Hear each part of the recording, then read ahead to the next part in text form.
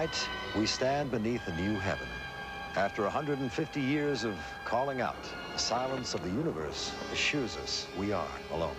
You and I are among the first to bring life to the stars, to this planet, the farthest any human has ever ventured. 1,000 light years from planet Earth, unexplained events are taking shape that will threaten the future of mankind.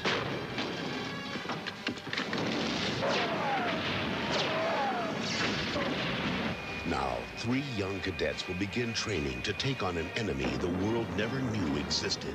I am here to turn you slimy civilian cesspool parasites into United States Marine Corps space aviators.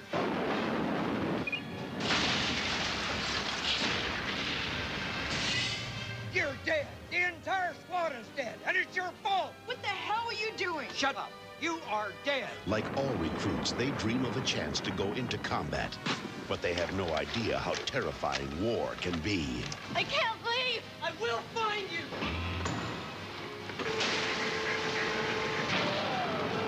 Last evening, landing party, the Tellus colony, was massacred by an advanced alien civilization of tremendous power. From the producers of the smash hit The X-Files comes an extraordinary drama about courage. You see everything as life or death. I've seen these things we're at war with. Friendship. I'm not gonna die for them. What would you die for? And the life and death struggle to save mankind from total destruction. Red 4, 9 o'clock. I'm going in. There will be a lot of new shows coming to television this fall, but one will blow everything else away. Let's go. Space Above and Beyond, coming this fall to Fox. Let's do this. Looking for some action next week? We're running. Change course. There's something you can't do.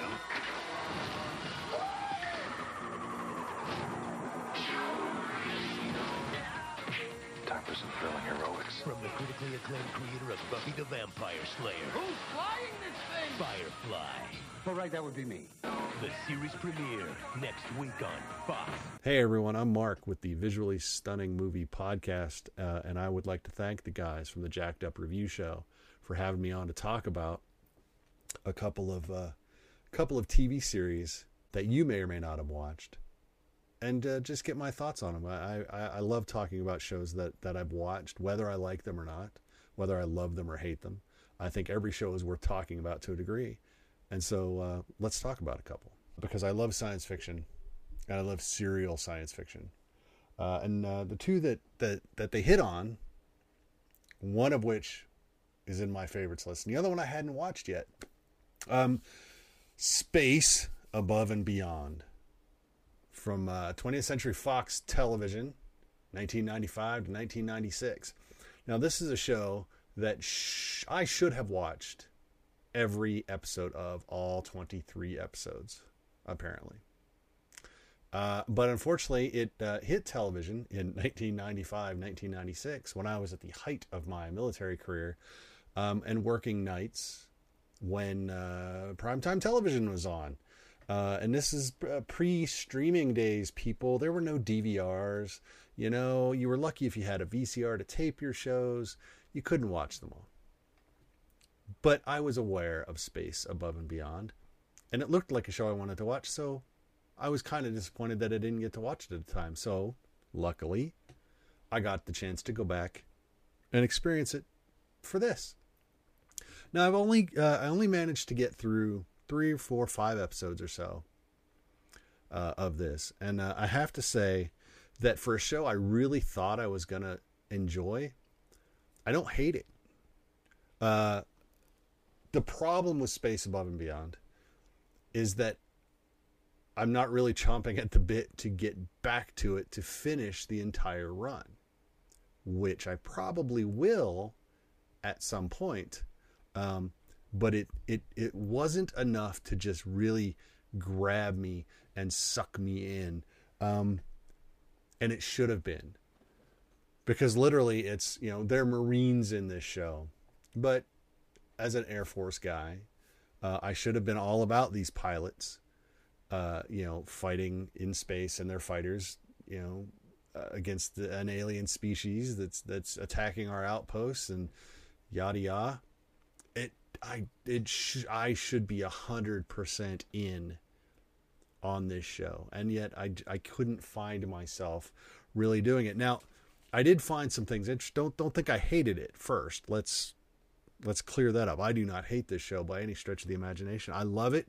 I love that it's unabashedly proud of its military while simultaneously not overly glorifying military action.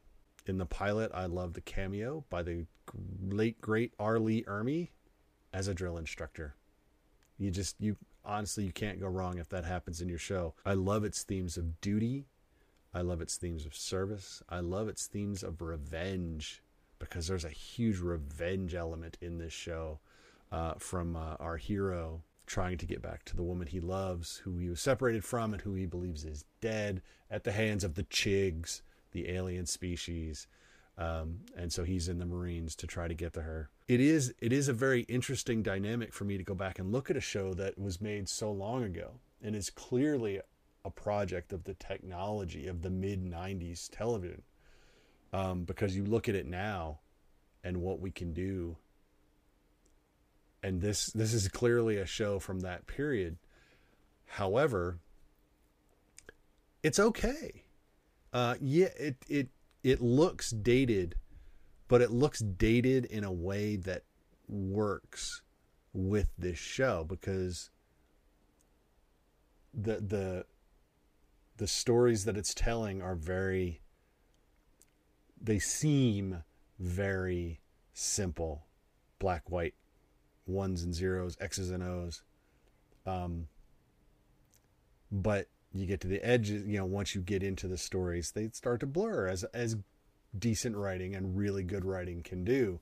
And so the effects are really harsh for the time you look at them. But, the fact that they're not perfect kind of echoes the fact that none of these plots are nothing is perfect, nothing is simple, nothing is good, nothing is pure. So I found that interesting to think about as I was watching it. And it's maybe not something I would have thought about when the show was originally out. I probably would have just watched it as this kind of loopy science fiction TV show at the time as a younger man.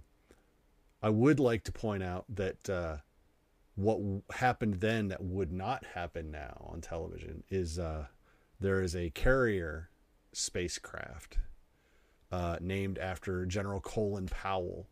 And for reasons that I'll leave for you to divine, Colin Powell would not get anything named after him if this show had been made today. So that's that. So that A Space Above and Beyond, yeah. So it ran, 23 episodes, September 95, June 96 on Fox television. And then Fox canceled it after one season. Put a pin in that, because we're going to come back to it. We're going to come back to it right now, because the other show that I love, and I threw the name out to the guys over at Jacked Up, is Firefly, the Joss Whedon sci-fi western masterpiece. Yes, you can love him for Buffy, you can love him for Angel, you can like him for his Marvel work. Firefly is Joss Whedon at the height of his writing powers, with a cast that is impeccably put together for the scripts that he wrote. 14 episodes, 12 aired, out of order, on Fox television. There's that pin. If you're not familiar with Firefly, the show, I honestly, you're either not a science fiction fan, or you just really hate Joss Whedon. Because you had to have come across this show and been forced to watch it by someone at some point. They had to have sat you down and watched it, or the 2005 film, which was an attempted reboot of the series and or a nice appendix to the series to at least allow them to wrap up some of the storylines that they had. Firefly, of course, is not a military show. It is an outlaw show. This crew of outlaws flying around the verse where humanity has left Earth to find new places to live, and just trying to find a job and stay safe after a civil war. Who'd have thought that humanity would still be fighting amongst itself when they were forced to leave the entire planet? So we have the technologically advanced and civilized alliance wanting to bring the independence, the people that just wanted to be left alone out on their little moons and planets farther away from the central systems, wanted to bring them under their control. And of course, people don't like being told what to do or how to do it. And they really don't like other people telling them what to do, people they don't agree with. They hate it. They hate it. So of course we had a civil war, and our hero, Captain Malcolm Reynolds, played by the great Nathan Fillion, is the captain of our cargo ship, the Serenity, who puts together this crew. He does jobs, legal and illegal, and somehow acquires mercenaries, runaways, random passengers that become part of the crew, and somehow form this weird, extended, dysfunctional family that is 100% accurate to any dysfunctional family you've met. They will fight amongst themselves. They will hate one another until something threatens that family from the outside, at which time the family bands together. I love Firefly mostly because it appeals to my innate sense of independence, which is, I know right from wrong. I don't need to be forced to do right and wrong. Please don't tell me I'm wrong just because you disagree with me. And you can't force people. Again, people don't like being told what to do, and I'm one of those people, generally speaking. I have respect for authority as long as the authority is not misused. And that's really what this show is about. This is about people that they just want to live their lives, and a system that they exist in is making it harder and harder for them to do so in a way that does not require them to act farther and farther outside of this system. The system is creating the circumstances in which they find themselves having to continue to act, maybe in ways they wouldn't want to act. But Firefly's real genius is in the cast, which, if you're not familiar, is Nathan Fillion, Gina Torres, Alan Tudyk, Marina Baccarin, Adam Baldwin, Jewel Staite, Sean Marr, Summer Glau, and the late, great Ron Glass. And it is a show that on paper should not work at all.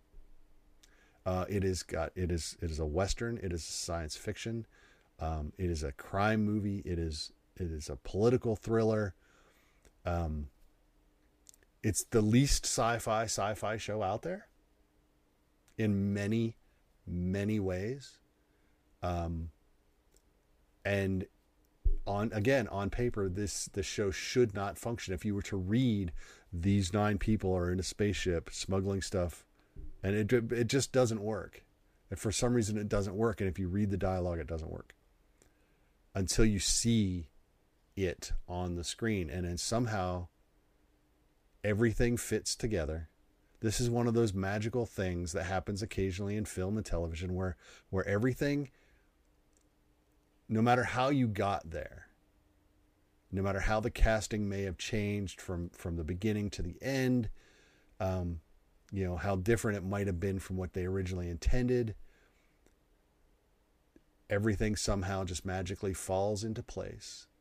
And all of the teeth and all of the little gears mesh perfectly. And it runs effectively without a hitch.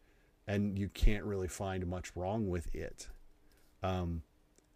In a way that matters. You can't find nothing important story-wise. It's done. Performance-wise, it's done. You might not like an effect or this or that or whatever, but for some reason, all of those pieces work. It happens occasionally in television. It's more rare in film, but it is just one of those things that is incredible. Again, Firefly has 14 episodes, 12 of which were aired, 2 of which were not, because Fox the network couldn't figure out what night it wanted it to be on and kept preempting it without telling people and moving it around, and then eventually canceled it after less than one season.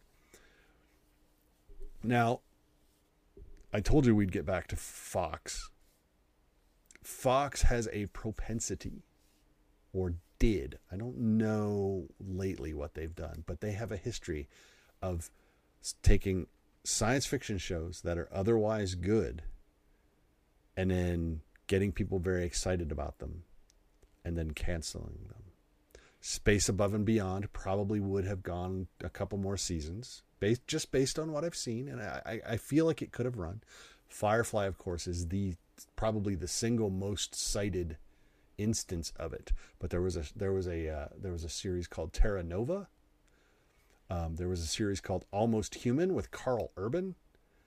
That I don't know how Fox continues to find shows that they're willing to invest in and film and then subsequently kill.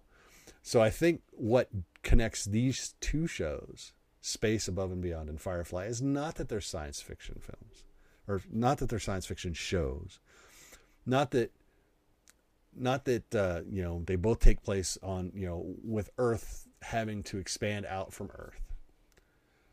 This really is kind of, they're kind of joined by this DNA of perhaps coming at times when the system wasn't really ready for them, when the market wasn't ripe for them. They weren't ready. They came too soon to be properly appreciated, and so went away.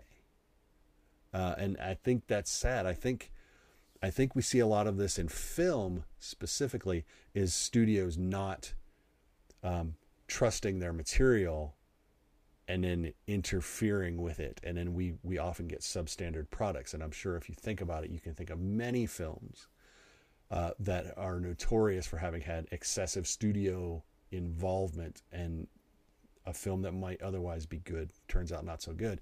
In television, it's harder. Television, it's kind of an all or none process. It's the shows are made, and then the networks or the studios have to decide what they want to do with them, and they're either on or they're off. They don't get to go in and reconfigure them because they're series once they're filmed, unless they decide, well, we want it, but we're going to change it in season 2. And then they may retool in an off season. But during a season, normally it's a yes, no, up, down, live, die scenario. And both of these shows, I think, were victims of a studio that didn't quite trust what they had, didn't quite understand what they had, and so that rather than trust the audience, they simply cut the line and moved on to something else. So I would like to thank the guys over at the Jacked Up Review Show for letting me talk about these two for a minute. Space Above and Beyond, again, is a show I'm going to go back and finish.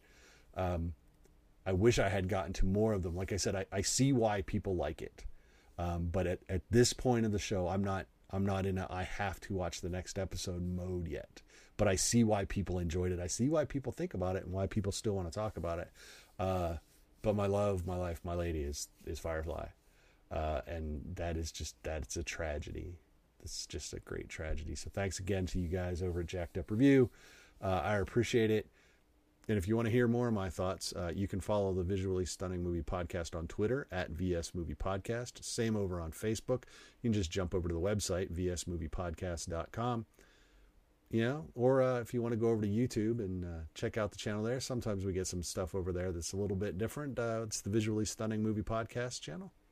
Check us out. Thanks for listening, and thanks for the chance. And welcome back. I'm your mate Stooge Cam. Here joining me as always is Jamie. Say hi. Hello, what's up? Scott. Hello. And Hans, not Gruber. What's going on? It's just we're going into a maze. We're going into cult fandom. It's been a long time coming. We were thinking at first, let's do this. Then, oh shoot, we're not ready. We need a little more time. Even though we've seen it a bunch, we got to actually kind of get familiar or do it on a week which we actually have something to say. And here we are. We're finally elevated. And I'm so excited. We'll always come out of the shadows for Firefly talk. Anytime, yeah. There are the military elites, and then there are the brown coats, and we were talking about 2 Fox shows that both live on with canon spin-off novels and comics, and what. And here in this case, we have Space Above and Beyond, which was by head X-Files writers Glenn Morgan and James Wong, also known for Final Destination. It essentially took a Star Trek and pre-Starship Troopers look at showing in a fascist American military faced with Babylon 5 type serialized mystery and mostly on scene alien enemy with Firefly. We have a Han Solo bunch of mercs with realistic guns, armored yet unarmed, Serenity spaceship. Final trip to the cinemas to wrap things up, and the legend continues still to this day. So, yeah, it won't die. For better or worse. And because these cult fandoms are so complex, we'll only be able to like talk about half of each of them. So I figured, hey, we can split it up however as long. Jamie, when did you get into Firefly? I got into, of course, everybody's probably going to say this. I got into Buffy first. Okay, so you're already on the Josh Whedon train, slowly elevating. Well, yeah. See, that's why I said for better or worse. Yeah. No, I'm not going there. We've already talked about it enough. Yeah, there's no need to go there. We all know he's. I caught on to Buffy when season 3 started, so I watched that all the way through, and I heard about Firefly, but I wasn't very interested in it. I don't know if it was the way they advertised. I mean, oh, totally the ads, dude. I remember. I think I was free, and I saw like a random ad for it, and I'm like, "What? Yeah, hello. Who are these sexy people showering in space? What's going on here?" Well, that's kind of Fox a cool has spaceship. a way of just destroying any hype for a show. It looks like every other show that was on at that time, from Fastlane to Dark Angel, to where you're just like, ooh, so they're breaking the rules, but they're not. Do I care? Yeah. And where can I find this show? I'm often in bed by the time it's on TV. So it was interesting how they kind of went through that phase, and then they slowly stopped screwing people over. Slowly. Yeah. I remember even thinking, wow, this is Joss Whedon, but this show just does not grab me. I don't know. I'm not going to bother. And then, I don't know, however many years later, Serenity comes out. And I see the trailer, and I'm like, wow, fucking, what is that? Joss Whedon? I've never heard of this. What is this? And the voice is like, the cult classic, by popular demand, comes back in a full feature. I'm like, well, they're saying like I should know this, but I have no clue what this is. So then I watched Serenity first, unfortunately, because I'm stupid. Then I those who don't know, you're not alone. You're not alone. Oh yes, sorry. Mostly everybody dies, but it's all good. Yeah, I went back myself and saw all the episodes on YouTube at the time. There were some that were on air that just because they had partial nudity or just a little bit strong language, but it was just interesting seeing them all marathoned on SciFi Channel for a few months while Serenity was out, and like you say, just seeing them build a legit world, reuse some Starship Trooper props and costumes for the. Didn't they call them the Federation also in that? Yeah. Yeah, the bad guys, and they're the bad guys.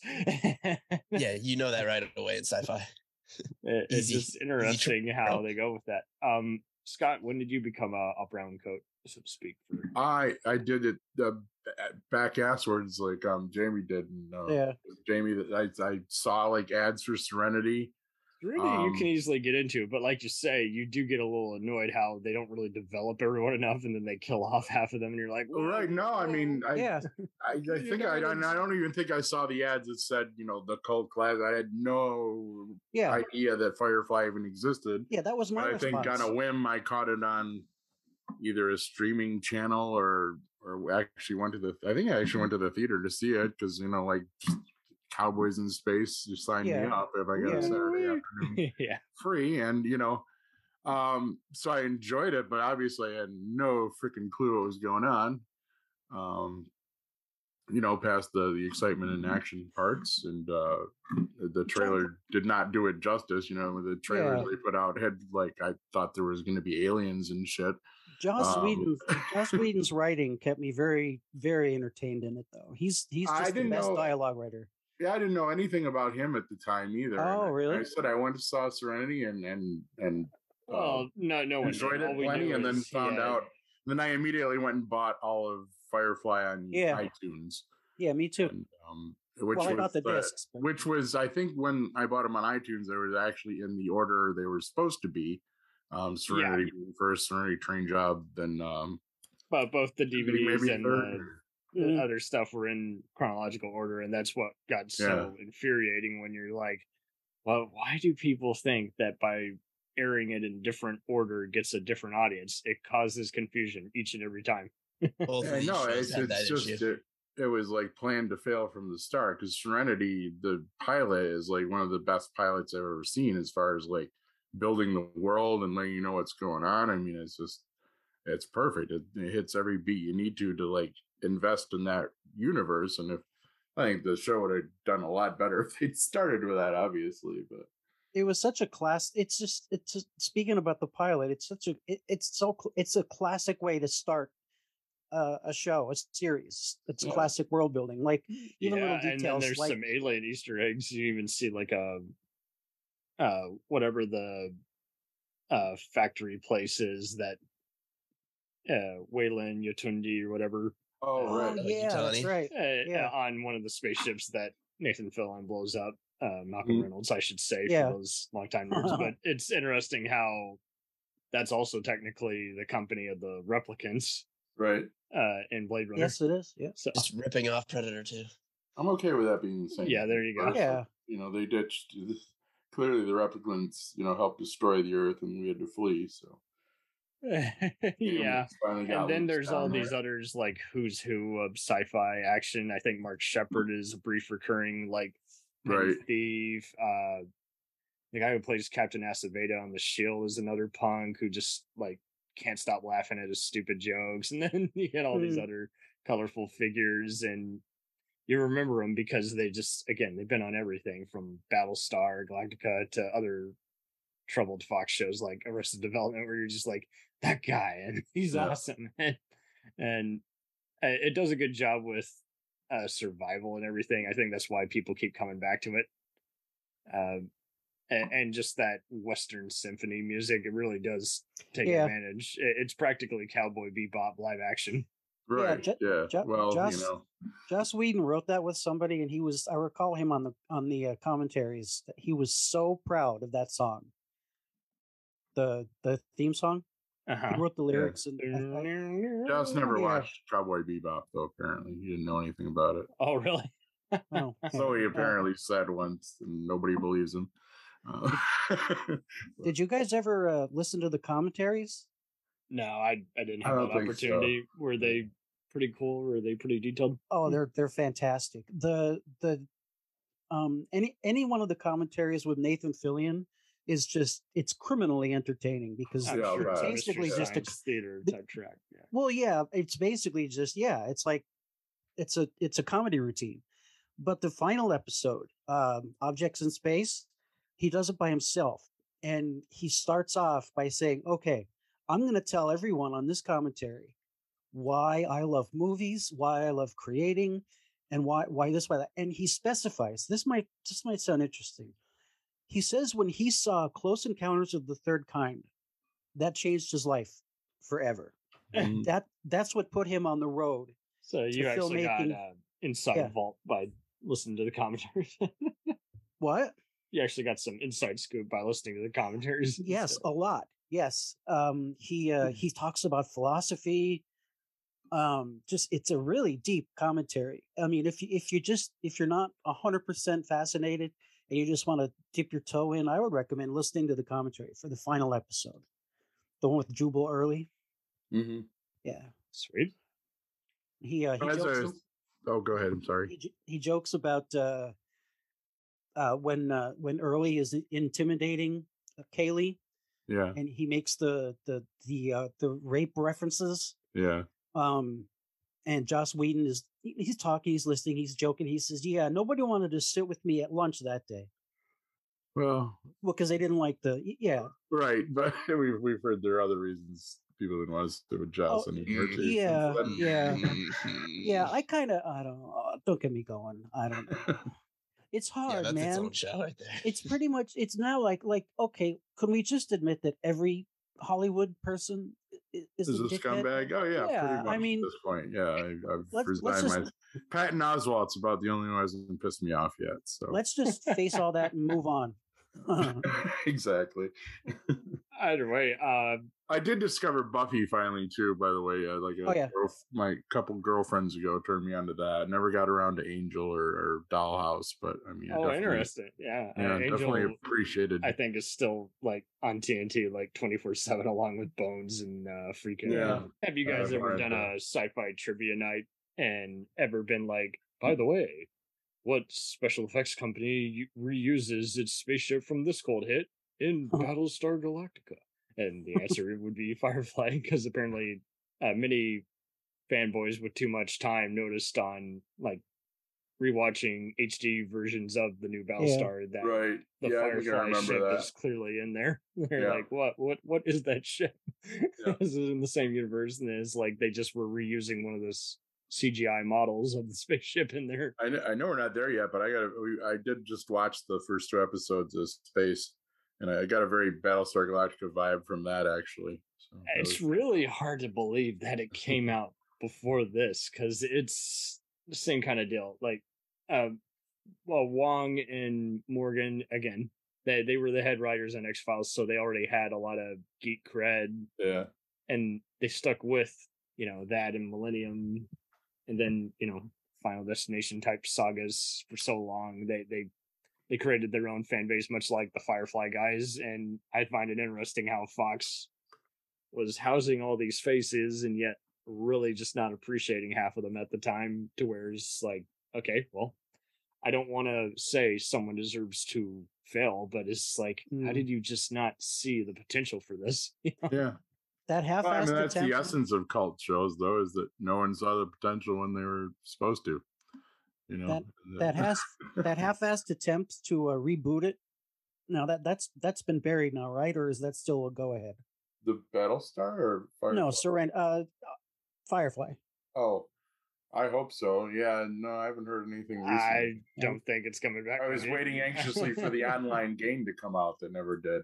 And oh, okay, cool. They actually had all the actors voiced for that too. I mean, they did a canceled video game. Jeez. Yeah, it was going to be like online, sort of online. I'm going to say that it's got the Highlander curse, where people are speaking the same language, but they either keep getting taken over by a crappy Weinstein type producer, or they re-edit Well, that's, I think, what the rights probably, Fox like pulled them or something, because I said they actually had all the original voice actors in there to record stuff and everything. So I was following it for a while, because it was going to be like an online open world RPG. So they tried doing a similar thing with Babylon 5, and it was, again, it's just like, whatever they did, it's like they kept running into a barrier or getting shut down, or there wasn't enough money. And it's just like, why do you guys do this to yourselves? It's just like, there is an audience. There's a clear ass audience. You might not make the numbers you're looking for, but you're going to make some kind of money. I mean, just having it at a convention alone would still kill. There used to be an amazing mod for probably the original Neverwinter Nights D&D game. I don't know if any of you guys are gamers. I definitely didn't play that one, but I mean, you could mod the shit out of this, and people made, and you could play it online too. So someone made like a virtual. You could have persistent worlds online, and modded ones, and somebody built an entire Firefly verse. It was amazing.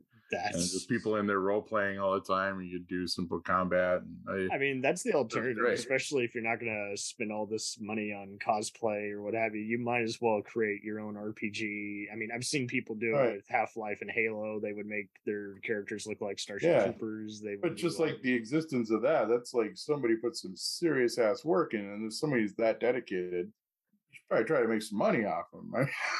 You would think. I know they've hired some gamers who made a perfect hack and everything else in some cases, and now it's like companies get infuriated because or they fear for their own. Like they'll do something douchey, kind of like Paramount did with those Star Trek fan films, where if you instead of just hiring you, saying, "Hey, you're a fan, you know what's clearly best," or even pulling a Deadpool where we're going to force Fox into releasing this now that we put them on the spot. It's they always will either file a cease and desist and get like intimidated and then just say, please don't repost that. It's like, well, why deny all the glitter? Why deny all the gold? It's so wild when studios have like an active disdain for their fan base.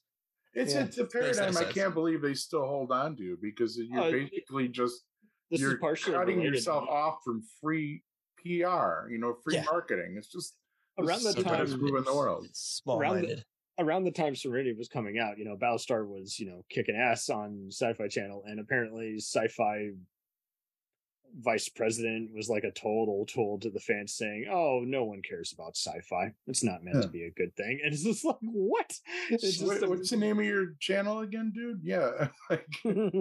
Yeah, it really was amazing. And in that same year, they were trying to do ego stuff, like we're a law-breaking, rule-breaking, channel. It's just like, well, in some cases, but not every case. But it just really, by that time, when they were just, again, airing reruns of all these cult shows, including Firefly, and then having Stargate and Battlestar, that double dip on Fridays, is just like, how could you just not see the writing on that wall? You would think after a while you would be proud of your stuff. And at this point, people kind of forget, like, conventions were kind of a thing, but they were still kind of restricted just for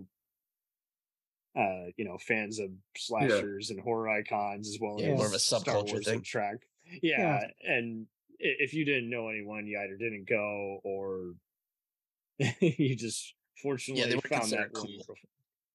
Space definitely benefited from it too. I definitely would see a lot of GeoCities dedicated to it. Like by '96, it had a huge internet fan base. And there's still some old ass like first generation internet websites that are still up. Yeah, there's even a Facebook group that calls itself 2063. Space A and B. Group, and there were much like Firefly Serenity Saga, there were a shit ton of books and comics. Some are kind of annoying because like they're so pricey, and yet they're just novelizations of the pilot episode. But for the most part, there's some original stuff that I will admit I have ordered off of eBay discounted. But it's interesting how they both kind of had the same vision. They wanted to have a serialized, mystery. In Serenity, Firefly's case, it's, will the ship get taken over? Will the Federation, kill all our pirates? Will there be a mutiny? And with Space's case, it was kind of more, it's like, will we find out a way how to defeat the aliens? And then is someone going to get captured? Is someone else going to commit a mutiny against their own subcommand? Is someone else, Jane, we love, going to get killed? But yes, Jane is an interesting, like he says, how come you didn't stab me in the back? And Jane says, well, the money wasn't good enough. And Mouse says, well, what happens when it is good enough? And Jane just says, well, that's going to be an interesting day. Yeah. Some of my favorite lines that were written are in that show. I don't think they would have betrayed each other, but I think they just put that in the back burner just to show a love-hate relationship. Tension.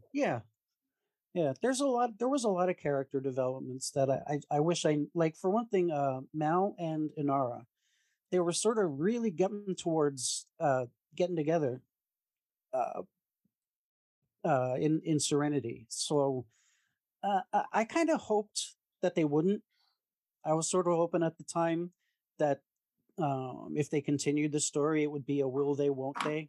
Right. Well, I mean, if they kind of do tension. with Joss, one of them has to die then soon. So Yeah, yeah. So we don't want that. I wonder who he would have killed. I mean, if the show continued. Well, I mean, if you read the stories of his planned second season, he was. No, I didn't. I mean, I think her big secret basically was that she was dying of some space disease, perfectly not STD related. And also he was going to have some scene. I don't remember where I read this, but it was like reputable source.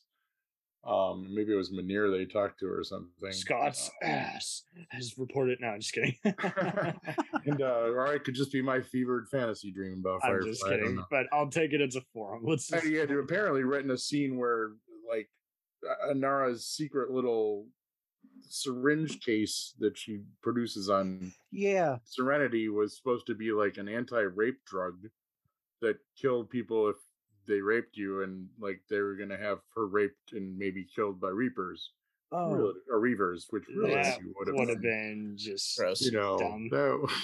I don't know. I think that would definitely cemented Joss's evil reputation for murdering good characters, even above and beyond. Either way, that's a good. That was a very good casting there. That was definitely my intro to Marino Baccarin, who has done everything. All of it was absolutely Deadpool, perfect. Homeland. I wish they turned her into Domino. Yeah, that would have been cool. Yeah. I can picture her in the makeup and in the costume. Yeah, that would have been good. But she's supposed to be somebody else, and like, isn't there another character that's Vanessa in Deadpool? I don't read Deadpool, but we're way off topic. So the syringe was supposed to be a poison for the attacker, then? Yeah, apparently. That's too complicated. Yeah, I mean, I hope it's not real, because that's just kind of really bad. Yeah, I mean, that was a really chilling scene too. When she's like, "I'm going to kill myself before they get to me." Yeah, I mean, that's the way I'd like to look at it, but.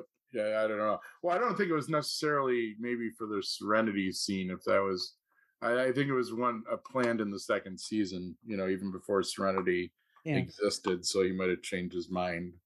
Well, apparently did. One of these days there's going to be a released, on film screenplay book. Yeah. Yeah. It would have been great if there was a Reavers movie, like an unrated Reavers movie, so we can see like Reavers gore and stuff. Yeah, how long can you really? That'd be like if there's one thing both these shows did pretty good was having some grisly kind of alien villains. They did a good job making the Reavers scary, though, even just with the writing. Oh, totally. Yeah, I mean that one where they say if they'll kill something like they'll skin you and rape you to death or blah blah blah. If you're very lucky, they'll do it in that order. They'll kill you, rape you, and eat you. Yeah, I mean, wow, that's crazy. Yeah, that was God. What a great show. Zoe, that is one of the best characters in the world. She was a really weird. She was an angel too. She played some kind of demon or something. Oh yeah, okay. Yeah. It was a completely different character, so it was kind of weird. Gina Torres' character, yeah. And that's just it. Like once Firefly ended, he just kept putting them all on Buffy and Angel Saga, just having them play various characters. I always thought it was interesting how her surname Washburn was inspired by her surname, since she was technically married to Lawrence Fishburne. So I was like, okay, awesome.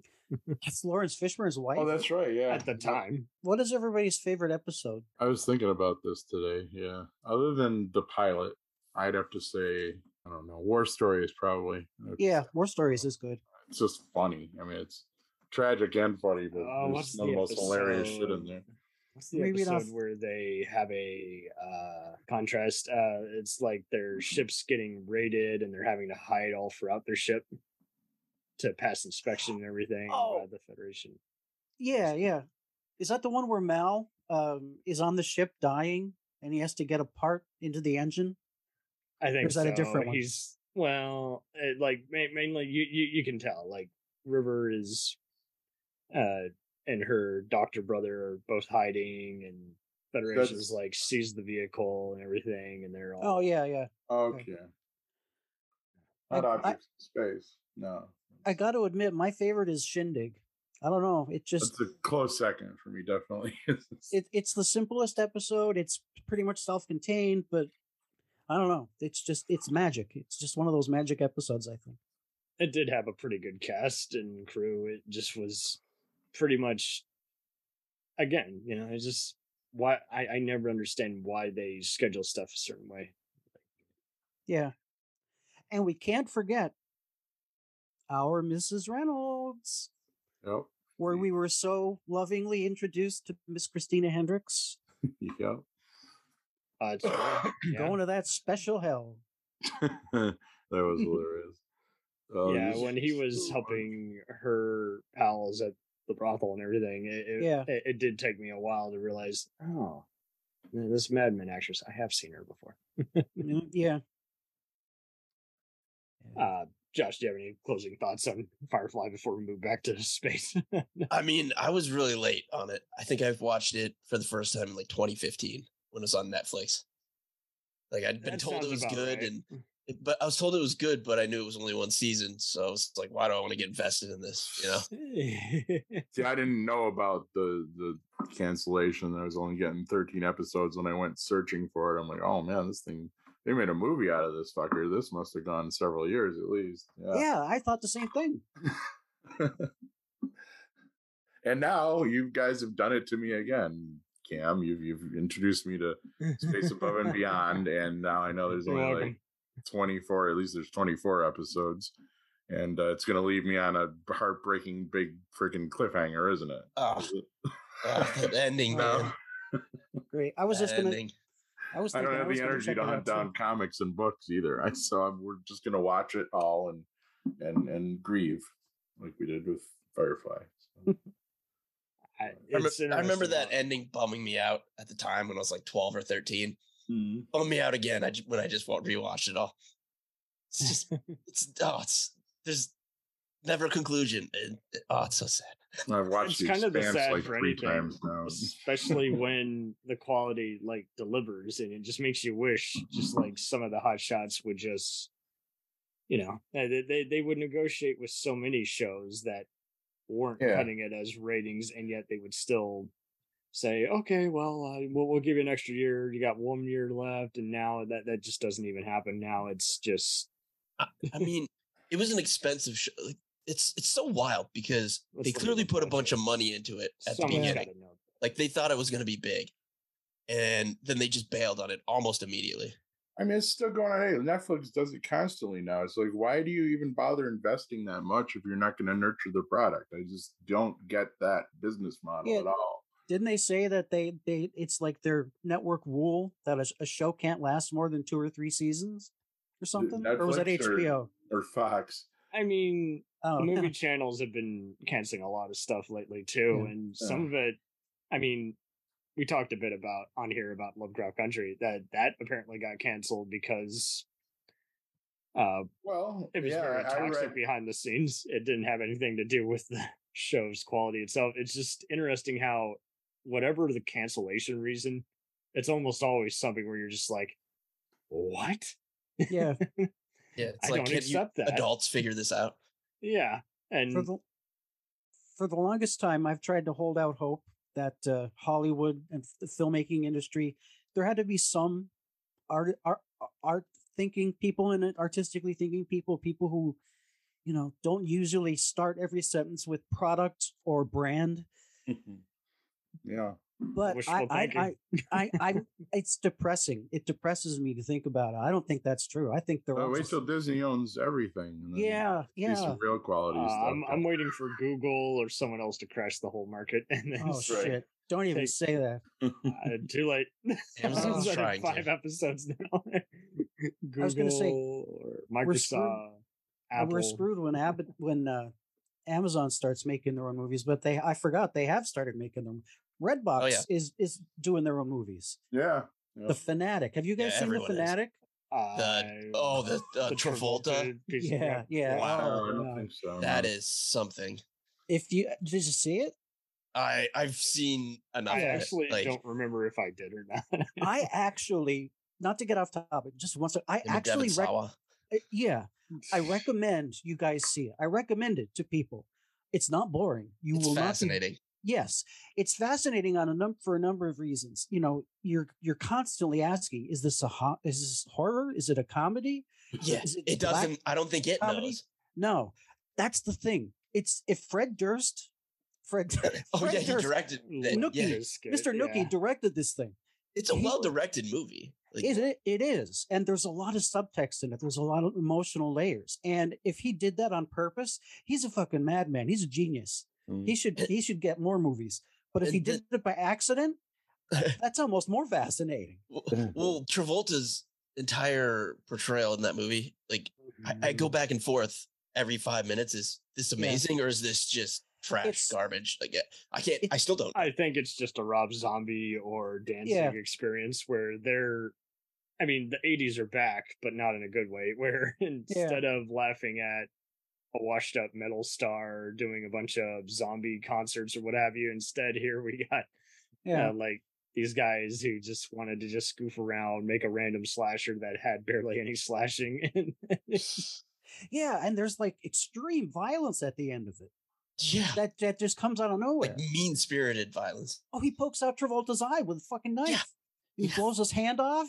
Jeez, it's fucking wild. Yeah, it is. And that got distribution, and we can't have any of these good shows because exactly what's going on. Well, that shows you how much power maybe Travolta and his he's still a name. Has. So I'd like to give you guys some hope for both of these shows, because I think history shows that you get the right producer in the right room and the right size pile of cocaine on the table, and they'll drag back anything. Someone thought it was a good idea to bring back Full House, for fuck's sake. Yeah. There's 18 different CSI shows. Yeah. Oh, yeah. The new ones. They're cheap, though. That's the thing. Yeah. Like Space Above and Beyond was an expensive show. Yeah, sure. But and they're always going to go. That's why there's a million, reality shows. But the special effects in that, they don't hold up, obviously. But for the time, for TV, they were incredible.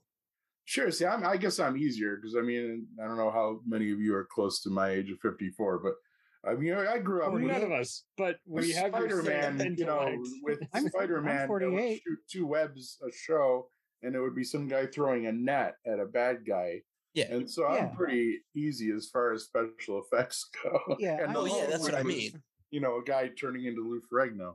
Oh, exactly. Yeah, we're spoiled now, but if it's gonna get formulaic, all I can ask is that you do it differently each time, and you never have sense of just like a dull moment or energy that doesn't serve anything. And I do have to applaud, again, just even all these actors for knowing where they came from. Like, Jules Say, anytime she was at a Stargate Atlantis convention, Alan Tudyk, anytime he's at a Disney voiceover convention, and, Gina Torres does this around the same time as Matrix and Angel, and Sean Mayers appeared in a few other things with Nathan Fillion, and Marino Baccarin and Adam Baldwin were both. It's nice when they appreciate something like that, and they're not like Harrison Ford, who inexplicably hates his Han Solo character. Yeah.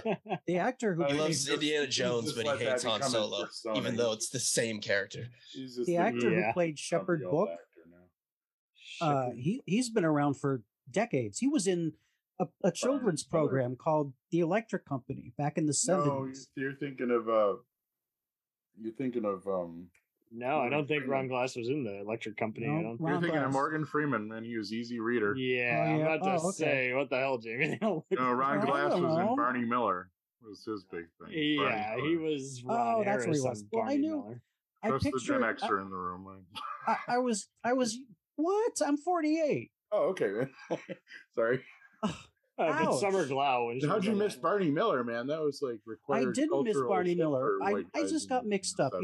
It's a great show, but when you're watching TV and as a kid, you remember the warm feelings. I was just remembering Ron Glass, and he used to be on something that was really cool. And Barney Miller. Yeah. All right, sorry. And Summer Glau was on that Terminator show, and I'd see her all the time, and I haven't seen her been doing as much, so I don't know what's going on here, but I don't know. She was like, they calling her like the TV curse for a while there because they did the Cape, and didn't she? It sunk after a few episodes. Yeah, she was in Terminator. Yeah, Terminator show, the Unit, and a bunch of other shows. But yeah, the Terminator Chronicle, that was a good show. Oh yeah, 1,000%. Definitely the sequels we needed. Yeah, they should have just stuck with that. And put it's like the only sequel outside of 2 that's good. That would have been preferable compared to what's been. It's all good. We'll do a saga ranking one of these days. But yeah, okay, cool. Altogether, I mean, what is Fox ever going to revisit Sci-Fi, or do you think they're just going to say screw it? They don't seem to know what to do with it. We don't get Sci-Fi, so therefore let's just not do it, because they've done it a few other times with other shows like Fringe, Touch. Now I think they're just at a standstill. That's the thing about something like Space. It was overly ambitious. Like they tried to, like, the first half of that season is honestly not that good. They were trying to do so many different things. I mean, they didn't really even fight the main threat till at all until the second half of that season is still really good. That's when they figured out, oh, okay, like we need to chill on like the evil corporation and the AI and the everything. It was just like we're throwing everything at you all at once. It's a bit too much, man. In between the pilot, and like I want to say episode 10, I think, you don't really know where it's going, or it's enjoyable, but you don't love it. It's kind of more of those where it just didn't know what it was yet, you know? The pilot didn't really grab me all that much. No. Completist. So really? Okay. Just acting was a little sketchy, what they're I don't know what they're working with. They're probably all staring at green screens through most. I kind of dug the acting actually in this. I mean, the cast all has good chemistry, which goes a really generally, I do like. I think that helps a lot. In the beginning, that was my. I thought they were by the second hour. They hooked me though, pretty much. I thought they were at least better than most of the Star Trek shows in their first year, because no one knows what they're doing in the first year. But it was interesting how they would get some other just bizarre guests to play other aliens and Richard Kind comes in as like a psychic officer. Coolio shows up. Coolio shows up. Freaking people, and he's space? Actually pretty decent because on Space. I couldn't believe my eyes. I couldn't believe it either, because I figured, well, Coolio's not much of an actor, and here somehow they got him to behave and had him be an interactive, sarcastic. I thought I was hallucinating because it was episode like 19, and I watched all 23 episodes in a row right before this. Oh Jesus! It's an addictive show once again. And I was like, am I just sleep deprived? What is this? Why is Coolio on my screen? I actually had to look up the cast list. And be That's like, why okay, I take actually CBD was Coolio. Now, I don't sleep. Everyone has the Coolio hallucination eventually. That was it. It was more than a gangster's paradise. I know, but altogether, I mean, they just murdered that show too, because that was back in the day when if you didn't see something live, you just didn't see it. Like there was nothing you could do. They had a set night. They kept moving the set night, and then especially towards the end, they knew they were going to cancel it, but they had already done it all. They just dump like 2 episodes on a Friday. Like I'd just be changing the channel to be like, what the hell? Were there Space Above and Beyond action figures and toys and things? I don't know. Definitely not toys, but the comics and books were big. And then to add the appeal to that, it like once a year would re-air on Sci-Fi Channel. They would do just random marathons. And I would always see parts of them. I'd be like, wait, Arlie Ermy. Freaking Sergeant. I mean, I haven't seen it since then. That was beautiful. You can't even buy it online. Like, gotta buy the DVD. For jumping on the Full Metal Jacket bandwagon though, and getting him for it. And that's kind of why I think it had a lot of maturity, even, and I think it knew what it wanted to before it got really, really good. It was just one of those. It was just, but they had too many big ideas, and they needed to kind of focus it a little. Yeah, and they eventually did, and that's when it got really good. I think totally by episodes like 5 to 6, they're starting to condense, they're starting to filter and compress it, but much like you do a sound file on here. But yeah, it was interesting how at first I was like, wait, I'm not watching Full Metal Jacket. I'm watching a space show I've never heard of. What the hell is this? It was so hard to follow too, because they weren't airing things like in the right order, and then they dump a few and I couldn't see them, and With space too. I just didn't know what was going on.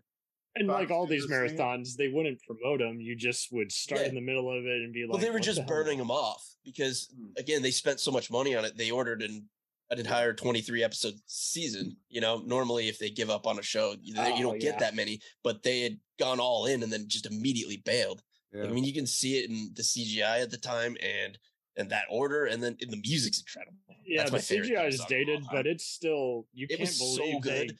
They got that on the air back in the day, because like you were saying, Spider-Man, like that was the bar at the time. Like TV was just not what it is now, and that was by far the best CGI I'd ever seen outside of a movie theater. It wasn't even close. No. 1,000%. The little remastered versions you found are nice too. Yeah. So for those who want to see space and not buy the collector's item DVDs, you can watch it remastered on YouTube. I'm pretty sure there's got to be. They're not all on there. At least they weren't. Like there's a couple missing still. Really? That's why I ended up buying the. It might be now, but when we first started talking about this, 24, I think. Oh, okay. Because I tried to do that, and it said it had them all, but then it just didn't. I think they kept hiding them because they're. It's not. What's it called when you have a YouTube playlist, but it's not. Publicly displayed. Private. Yeah, private. it's not you private, can still find them. It's not. It's unlisted, and so there might have been some fuckery with the playlist, but I mean, I don't understand why, because I mean, just to get the DVDs to come out was like a huge fan campaign. Like they waited forever. Like they just wanted to forget all about it. It's like, dude, there's money on the table. Just take it. If people want to give you money, just let them give you the money.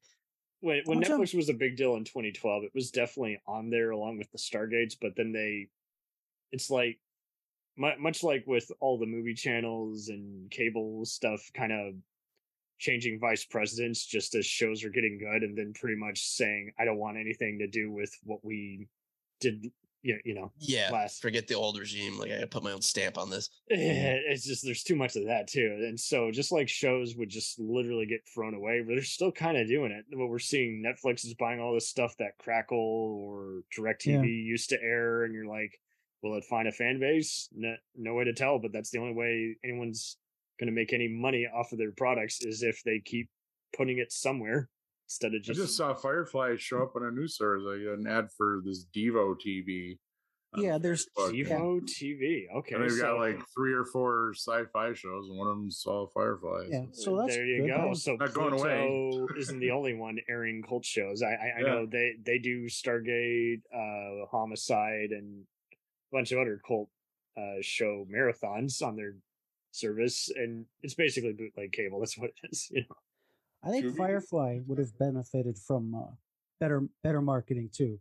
Like, plus, I mean, it's not like the movie's fault or the show's fault. But no, I mean, it should not be. They're not like Star Wars-y kind of characters. I mean, it's all basically it's realistic. It's like in the future, people are probably going to be dirty and hungry.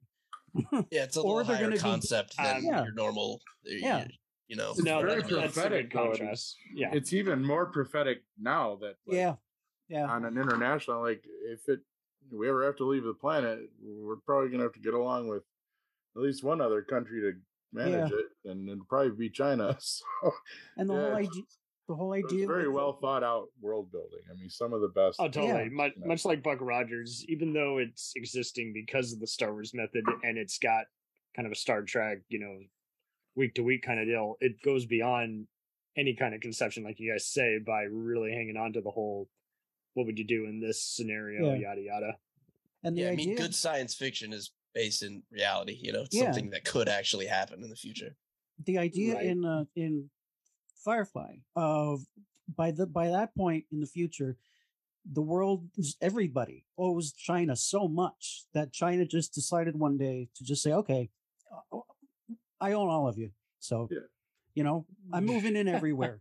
Well, that's why why they bounced between Chinese and English. That's why there's all, No, that's so true.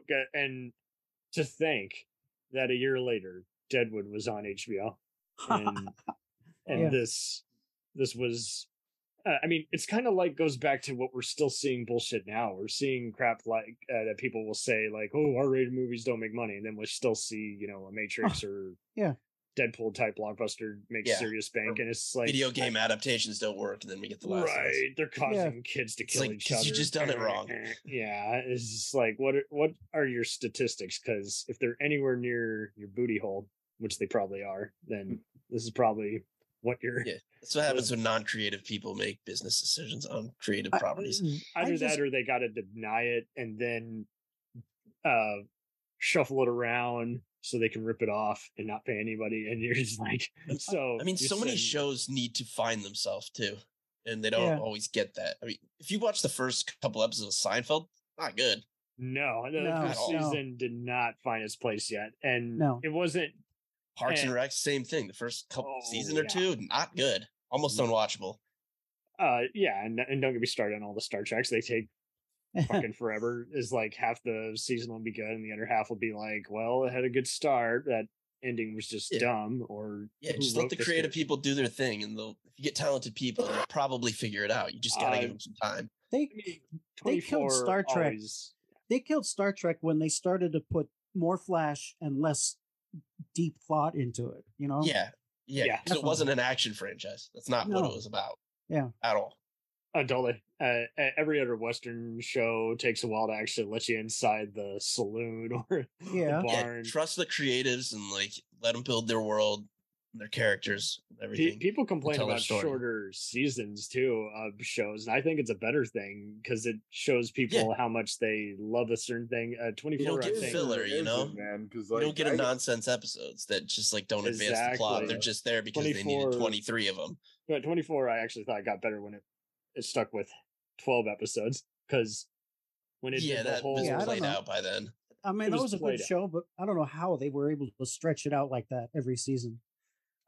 They almost didn't. It was rough by the end. Yeah, it was very rough. That first season, though, is one of the best seasons of television I've ever seen. Definitely, it's not my favorite show at all, but that is so good. Yeah, definitely. 1,000%. And but remember, it did have those 2 episodes where Terry randomly got Alzheimer's or lost her memory, and you're like, and I hate an amnesia plot. That's such a lazy, hacky. And worst writing ever. 3 episodes, it's better, and you're like, what the hell? Why did you slip and trip? Yeah, they stumbled. But that's the other problem I have is every show will always have that insulting moment to where it almost they had to because they had a story to tell that wasn't 23 hours long or whatever. It's too much.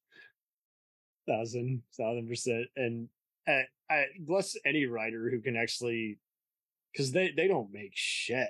They still don't make any money to this day. And so I applaud anyone they actually build their own family and they actually get along with each other and love coming to work and writing a fictional world. It's just so infuriating when you hear all these stories about how the showrunner was toxic or refused to give anyone credit if he rewrote an episode and not even share it. I feel like they're getting a little away from that. Now you see people that are maybe not the most talented, but people hang out with them, and you're going to be around anyone on a show a lot of time they get out their of your life. place. And if you enjoy being around them and they're moderately talented, they're going to pick you every time over someone who's maybe a little more but a dick. Right. Or who can do the work, but no one really wants to hang out with them other than, get their makeup ready for the next shot. Yeah, if you're a prick, you got to be really, really talented. Everyone will know. Yeah. And you better have made millions of dollars. And that's the thing. I think everyone's finally putting a number on everything. He's like, okay, if I'm going to put up with bullshit, you better deliver on your end. Yeah, there's a curve, an X and a Y axis that crosses being a dick and talent. Oh, totally. And what was the actual reason that Fox canceled Firefly? Because of money? Ratings, I think. Ratings? I think it's ratings, but yeah, because they didn't promote it properly. So. Yeah. I mean, they're airing things out of order. How do you expect it to work? Okay, so both these shows had that didn't problem. They air didn't they air it was the final very episode expensive. First? Yeah, and both are expensive shows too. That's the other thing. You got to kill it to justify that budget. Yeah. In space, they advertised the hell out of it before it came. Yeah, I mean, I actually remember ads for both shows. Yeah, and then just nothing. Then they just threw it on the pot. Yeah. Kind of planned to watch both shows, and I did catch a couple. I think I maybe watched the pilot of Space, but then whatever. Well, 1995, I was a little more interested in getting drunk and other things than. I missed the pilot, and that sets up so many plot threads. Yeah. And that was before like the internet or DVR or anything or streaming. All I wanted to do was know what the hell was going on, and I had no way of being able to figure it out. Yeah. And the internet was more obscure back then. So if you saw part of something, you'd be like, wait a sec. Yeah, you would get it all the time mistaken for various other movies and shows, because it's not like they had what IMDb is now, where everything had a poster, even fan made, and like you guys said, is like the pilot is very eye-catching. It's not quite there yet, but it's still very intriguing. It's going to go somewhere interesting. But it is like it didn't get anywhere near the viewership after that first episode, and it was being produced in Australia. That's why all those outdoor shots are just so dynamite, eye-catching. And I mean, outside the space battles, they did pretty much everything practical, I think. They really did. It's a total rarity, and that might have been its deal. That I mean, there's I still gotta give the art direction credit, because like, even though they're using stuff where you're like, I doubt anyone would be using this in 2063 boomboxes. Don't believe that for a minute. But the guns are all 2063 is not that far away. The guns are all antique looking. But yet they pew pew pew pew. They shoot out lasers and shit. The episode with Adam Goldberg and the tank, it's just a tank, but somehow it runs on some weird power cell. It's like it's a diesel tank, man. I want to know somewhere if that's how he got his Saving Private Ryan role. Probably not. I was so happy to see him. I'm like, oh my God, he's being such a loud now. And it always keeps the whole basis of like a future war show without resorting to just cheesy, patriotic music. We got to have an Independence Day score here. But like you say, it is like they'll find themselves in a sticky predicament. They get in a tank, they get in a out of control and then all spaceship. the new characters are just going to die and everyone else is going to be okay. A lot of red shirt action going on. There is some red shirt action. Red shirt action. Other times they start with a space fight or a battle. Someone gets knocked out and they got to reiterate it to us, the viewer, while going through some Rashomon type stuff. I got to applaud its cyberpunkish kind of feel. Those silicates, those, cyborg type race, that they reveal are controlling those aliens. That was some. I like the in vitro stuff too, because that was their like racism commentary. I swear I'm not going to spoil anyone who dies or anything, but I think I can't find where they filmed Firefly, but I'm definitely seeing a lot of just it too is just a mixture of closed film sets, for the interiors of the ship, as well as filming in an actual closed off desert. Apart from spaceship interiors, it was all desert stuff. So that's just how you got to do it. I mean, you can save a lot of money. Like Serenity is, with the little market scene that they're walking through and everything. Mm-hmm. I mean, you go big your pilot and build do that a fifth element as much as you can, something, as many details as you can throw in there, and then you can go small. Then you have shit in rooms and just people talking, and you have a couple, culture appropriate vases on the wall or something to let you know you're still in that universe. And you can cut your budget a little bit. You don't have to go huge every time. Right? Don't pull a Battlefield Earth and shove all this stuff and hope we buy it. Yeah. I mean, good writing can go a long way to make up. That's it. That's totally it, man. If you have characters, even if there's like no action. Last of Us has proven this too. And there's like no action in in an episode. As long as you've got compelling characters talking to each other, you'll keep people involved, and as long as you stay consistent with the universe you've created, this is where Walking Dead finally lost it for me. That you basically just it's all right. We all grown at the same time. Yeah, right. Well, then I'm on the same page here. But what killed me about that was that you had the same character, not necessarily the same characters, but different characters having all the same goddamn conversation about what do we do to keep our humanity intact in such a world? Is that how they spoke? I'm just kidding. I mean, it might as well have been at the end of it because the writers really couldn't come are up with any compelling ways to do that differently. It's such an interesting universe. They had great actors on the show, like talented ones, and the writers were just horrible. I mean, they'd have like an arc for somebody where they'd like kill everybody, and then like a season later they just don't kill anyone. They're like a monk, and then they go. That was their only move. It's like some of the stupid. Why do I care? As far as tactically that I've ever seen in my life. Tactically, I mean, it's a soap opera. I like how we're talking about sci-fi. There's one scene that jumps out. You know, you're expected to believe that these people are hardcore survivors, and then they're also dumb as hell. They're the dumbest people on the planet. Them to be. That's like one of the oldest tropes in all of fiction. Is like when the plot needs you to be something completely antithetical. When you're not a good enough writer, than you are, and it's like, I think Space did a good job of that, like not making them dumb for being plot reasons for the most part. And as much as we complain about Whedon, he never they apparently have at all times. As much as we complain about Whedon now, he did. I will at least. I don't know if this is sleeping with the devil, but at least he never did anything like Robert Kirkman, where hey, Frank Darabont, you're a good writer. You're killing it as the showrunner. God, I wish. By the way, I'm going to fire you right now. I mean, the first season's good. Yeah. Have you ever heard about the plans for what's his name? It was the guy who was in the tank. There was supposed to be like a whole episode of like Atlanta falling. God, he's a huge like voice actor. I can't believe I'm spacing on his name. He's in a lot of the Star Wars animated stuff. Oh, really?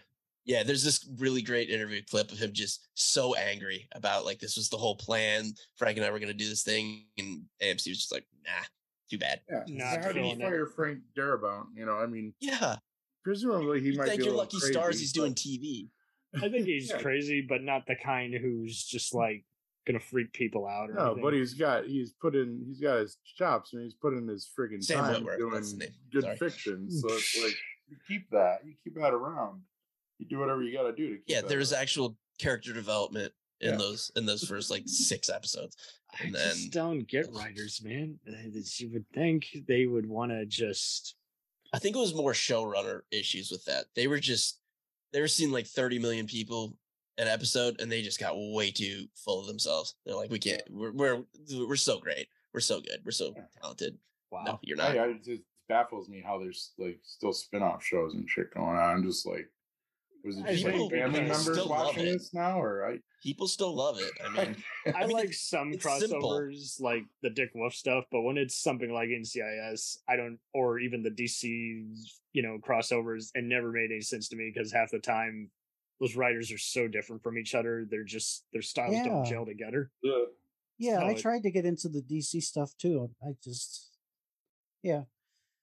I was just into Supergirl first, but I mean, you can't help but watch the others because you're lost unless you. I watch enjoyed everything. all those in the first 2 seasons, all the CW stuff. That's the thing. I mean, it mutated over the years. Yeah, they just lost me after a while. They all wanted to aim for the big crisis storyline, and they were like barreling towards it like crazy. They didn't want to wait. I just watched the Crisis episodes and I was happy. I'd given up on all of them by then. I didn't even bother. Are they good? It's really a lot of fun. Like it's hard to believe that they all look like they're having a lot of fun together. Oh yeah, you see those other crossovers, like you say, and it just looks like again, everyone's on a green screen talking to a empty room, and it just you can tell because it just doesn't have any emotional resonance. Whatever the editors. Well, maybe I should go back to it then, because I loved the first couple seasons of The Flash and Green Arrow and Supergirl. Yeah. Huh. But something else to watch. God, too much stuff. Too much stuff. It really is. There's so much stuff nowadays to where now we even wonder with each other, like, what can appeal to all of us? Like, it just seems like everyone wants to repeat their formula, even to where. There's only 3 chords in rock and roll, right? So you got 3 chords. Hey, there you go. I like that. Yeah, that's cool. Speaking of which, both these shows do have just excellent soundtracks. I got to say. Oh, God, I love the music. So let's. I'm probably gonna play the Ballad of Serenity this weekend live in a little hippie shop. There you go. Nice. So I remember too. I was going to last time I played there, and I totally skipped my mind. See if there's any brown coats in the brown coat deadhead crossovers in the Venn diagram. Oh, totally.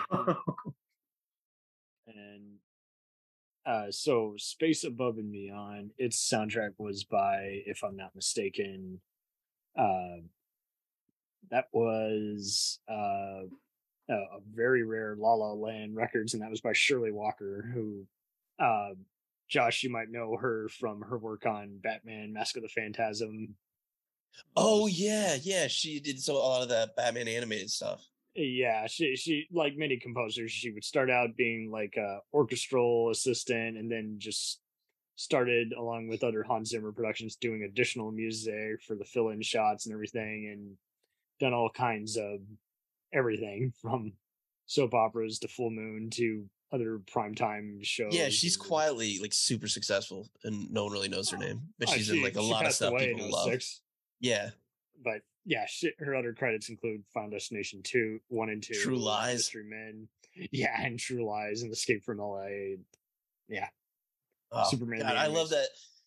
If I ever was allowed to make a TV show, I would buy the rights to that theme song, even though anything I would ever make, it would not fit with. But I don't care. I just want to put it in.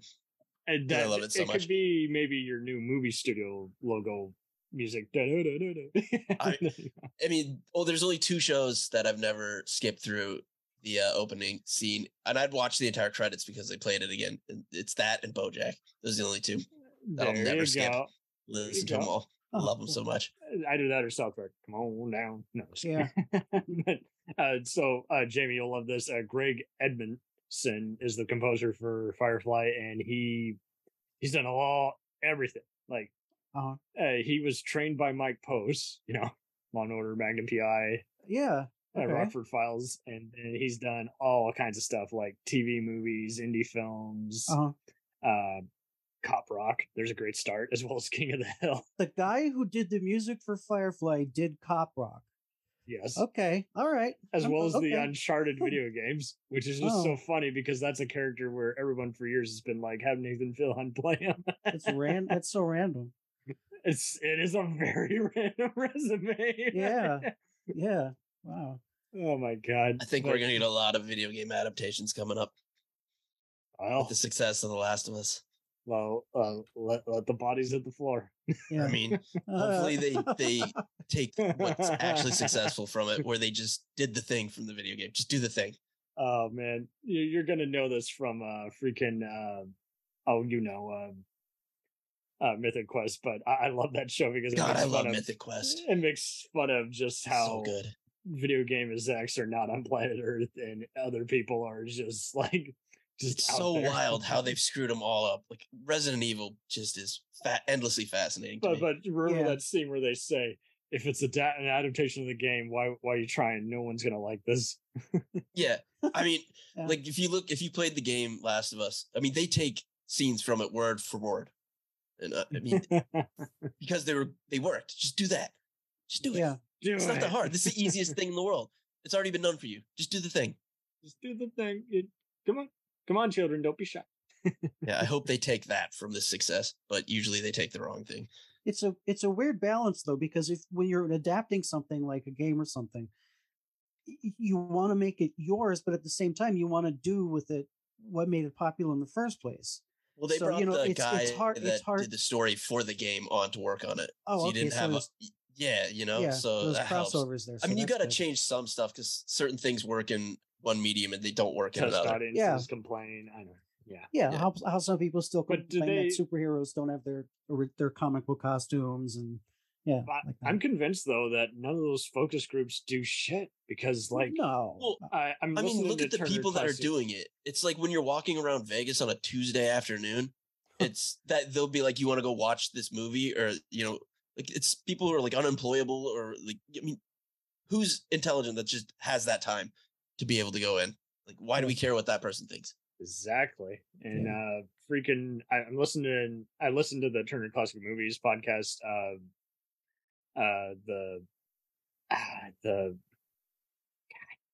I cannot speak today, but it was really good. Just like everyone picks the plot thickens, and it goes with like a different scandal every season. And the best one by far was talking about the making of Bonfire of the Vanities. At the end of the day, after all, and it echoes almost all these movies and shows that just like have all this behind the scenes melodrama. Like after, again, all the conversations being agreed, they're all on the same page. Still, no one knew how to market the movie. The execs who hate everything surprisingly liked the movie but didn't know how to sell it. And then the focus groups just kept saying, "Fuck this movie! It's boring. It's garbage." It's crazy how execs like put their creative input when they're not creative, like, and they just that works like FX. They just go, "Hey, you're creative. Do your thing. Like you're creative. You're better than me. I don't know. I'm not funny. I'm not talented. Like why would I have a say?" 1,000%. And so when I see people noting, "Hey, we actually all got along," I'm like, good, because just about everybody else didn't seem to get along. Yeah, I mean, you can feel that in a cast too. Yeah. Like it adds something to it. I mean, with the whole Joss Whedon, controversies and stuff, I just find it hard to. I guess it was good that he was a really good guy on Firefly, because I mean that whole cast does nothing but praise him for the most part. And, he might have gotten a little corrupted by that fame and success. Yeah, I mean, and some of the horror stories that came out of the Buffy crew are just like, is this the same person? Like, what happened here? That's the thing. Like, when Justice League came out and all the complaints about him there, was very discomforting. But then, like, when you mentioned Buffy to the people who know, they don't even really. They're like, oh, Buffy. Like, what the fuck? What did he do on Buff? Like, Michelle Trachtenberg wasn't even allowed to be. Right. I mean, that's with him. Like, pretty serious shit right there. Yes, that is. And we're talking Hollywood with a casting couch, and he still wasn't allowed to be. Buffy was a much younger cast, and Firefly it was a bit older, so I think that might have had something to do. He couldn't push people around the same way. Yeah. Okay. Yeah. That's just a theory. We have some. I mean, and I won't get into this. Is the reason why I love his work so much? It's just amazing how it just everything he's accused of doing just almost like refutes everything he's ever done. I don't want to say. Well, and that's classic Predator, though. I mean, if some of this stuff is true, then that's guys in plain sight. You try to make yourself look like a super ally, and then you can. Then the people you end up abusing and exploiting, be pretty like, much he and. This isn't me. You must be crazy. I feel he deceived. had ideas, and then it became very clear that he was pretending to be like James Cameron, but he was just doing it just because he kind of wanted to, again, just control people, not actually have powerful female characters. He was just doing it as like, see, I got a grasp over you. I can take you out of this world. And it's like, well, dude. Yeah, that was back when you could just kind of pay lip service to certain issues, and it was like, see, I'm progressive. Yeah, you didn't really have to say anything. Totally. That's the thing. When you actually are, you don't have to say anything. People know if you're out there trumpeting your own. Yeah, it comes through in your work. Accomplishments. Yeah. Well, I got to congratulate him because he fooled me. Yeah, me too. I mean, I love his work. It's the thing we just said a little while ago. Every artist is apparently turning out to be a complete asshole. So I mean, I'm never going to stop listening to John Lennon, but he was self-admittedly a horrible fucking person to women. So I mean, oh really? Oh yeah. I mean, everybody. It's right there in the music. Anyway, he literally confesses in some of his songs, but he actually confessed in there. I get it. A lot of it is very much like, for lack of better words, very Roman similar. Polanski's a line I don't cross, but oh yeah, we'll cover his movies, but we're not going to talk about his shows or shenanigans. But it is interesting how everybody just seems to is like they're rock stars, dude. It's just like they get away with anything. Yeah, not so much anymore. It's like they misbehave, and only 40 years later do we actually start to pay attention.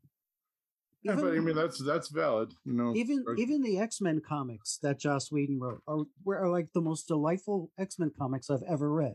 Yeah, and now that's robbed from me too. Oh God damn it! Well, the way I look at it, I've enjoyed what I'm not going to go out of my way to patronize them anymore. I've enjoyed what I've seen of them. there's too much other good stuff by hopefully not as horrible people being done. So yeah, hopefully we're learning our lessons. Right? Yeah, not it. Well, altogether though, it's just annoying that we have all this much heartbreak. This many years later. I'm of the mind. I mean, I should have learned this when I went back searching for Firefly, and I only got 13 episodes, and I should have made this vow then. But I'm an idiot, and I've watched so many 1899. I'm looking at you. So many shows that Netflix and such gives one season to, and it's awesome, and they leave you on a horrible cliffhanger, and then they cancel it. And I'm just done with it. I'm the only reason I started watching 99 is because it was done by the same people that did Dark, that they let have 3 seasons and wrap things up. So I'm like, well, certainly they're going to let them flesh out their story. In this one, nope, not done. They cancel 2 weeks after it started airing.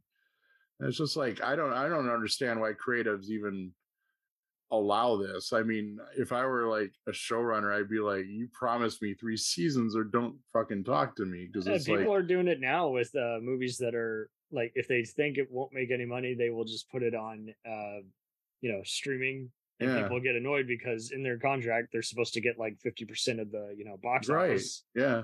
And so they're in the when you do a show, I mean, you're tying up a bunch of actors and workers for a year plus, and they're not out looking for other work, and they're hoping that they get another season so they can keep paying their bills. And it's just I don't know. As I said, they need to change the whole paradigm with streaming, and they haven't gotten around to it yet.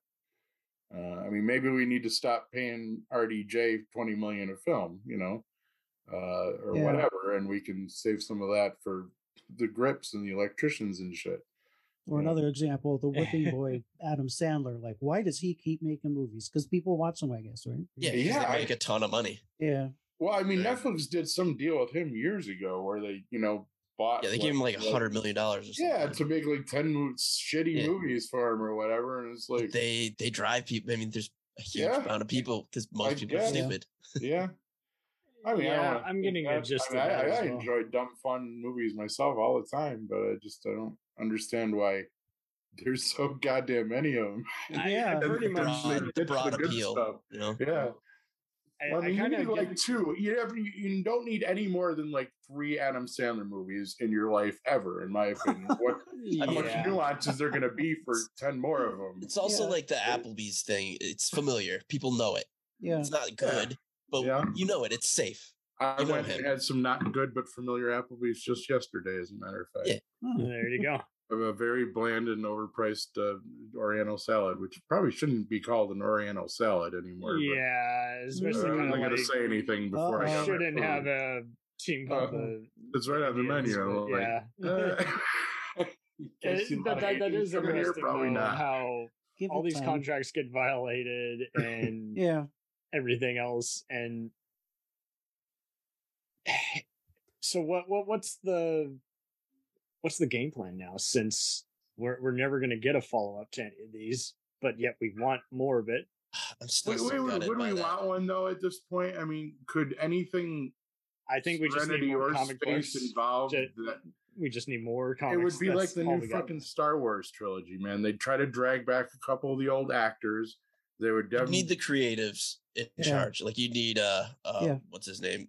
James totally. Wong have them write a book, Yeah, I mean, I think actually comics for canceled shows, I think comics is the best venue after that point. I think I've read some of the Jericho comics and never got into the extra. Such a good contrast. Oh my God, yes. And it's just there you can do anything you want. You can have the same characters for you don't have to worry about a budget.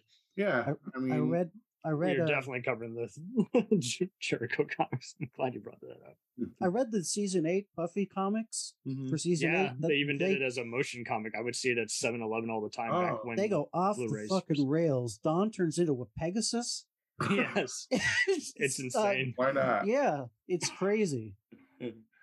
Yeah, exactly. That's why, especially you're going to cancel me for. And the companies that put out these shows should latch onto the goddamn comics, because if the fan base is there, they'll get bought. It's Yeah, keep the license. Let someone do whatever the hell they want with it. No skin off your ass. The only hope about space coming back is all the actors are not like famous. Right. Like, yeah. That's yeah. I recognize a couple in there. Morrison, who was later on Revenge 24 and Twin Peaks. James Morrison's about the only one. Before I forget, though, I he looked old then. He looks old now, but yet he's so special good. kind of. Yeah, he's just. I love him so much. You can tell me he's 50 versus 70. I will believe it. He's able to get away with it. It's a rarity. Who's that? The main commander there? Yeah, he just plays the gray-haired. I don't agree with my orders, but you've got to go ahead with me. Damn it. Yeah, he just plays like the ethical, like head honcho so well. He's kind of like a typical, except he's not the lead. That's the irony. Usually the lead would be the one who would be, the Parker Lewis or Seinfeld who, gets away with everything. And here Morgan he's Weiser or something. Right. Yeah, exactly. Morgan Weiser and all these other unknowns, semi-knowns it reminds me of Captain Power. Literally all they have done since then has been doing guest spots or working on other stuff with the X-Files writers. But other than that, they haven't done enough. And you're like, why? What did they do? What did they say? Did they say this world's been hard to me other than the convention? That's all I'm doing from this point on. They're working, but not in anything like no blockbusters or, Yeah, just typical soap opera for your mother and then a CSI appearance for your and then CIS here and there.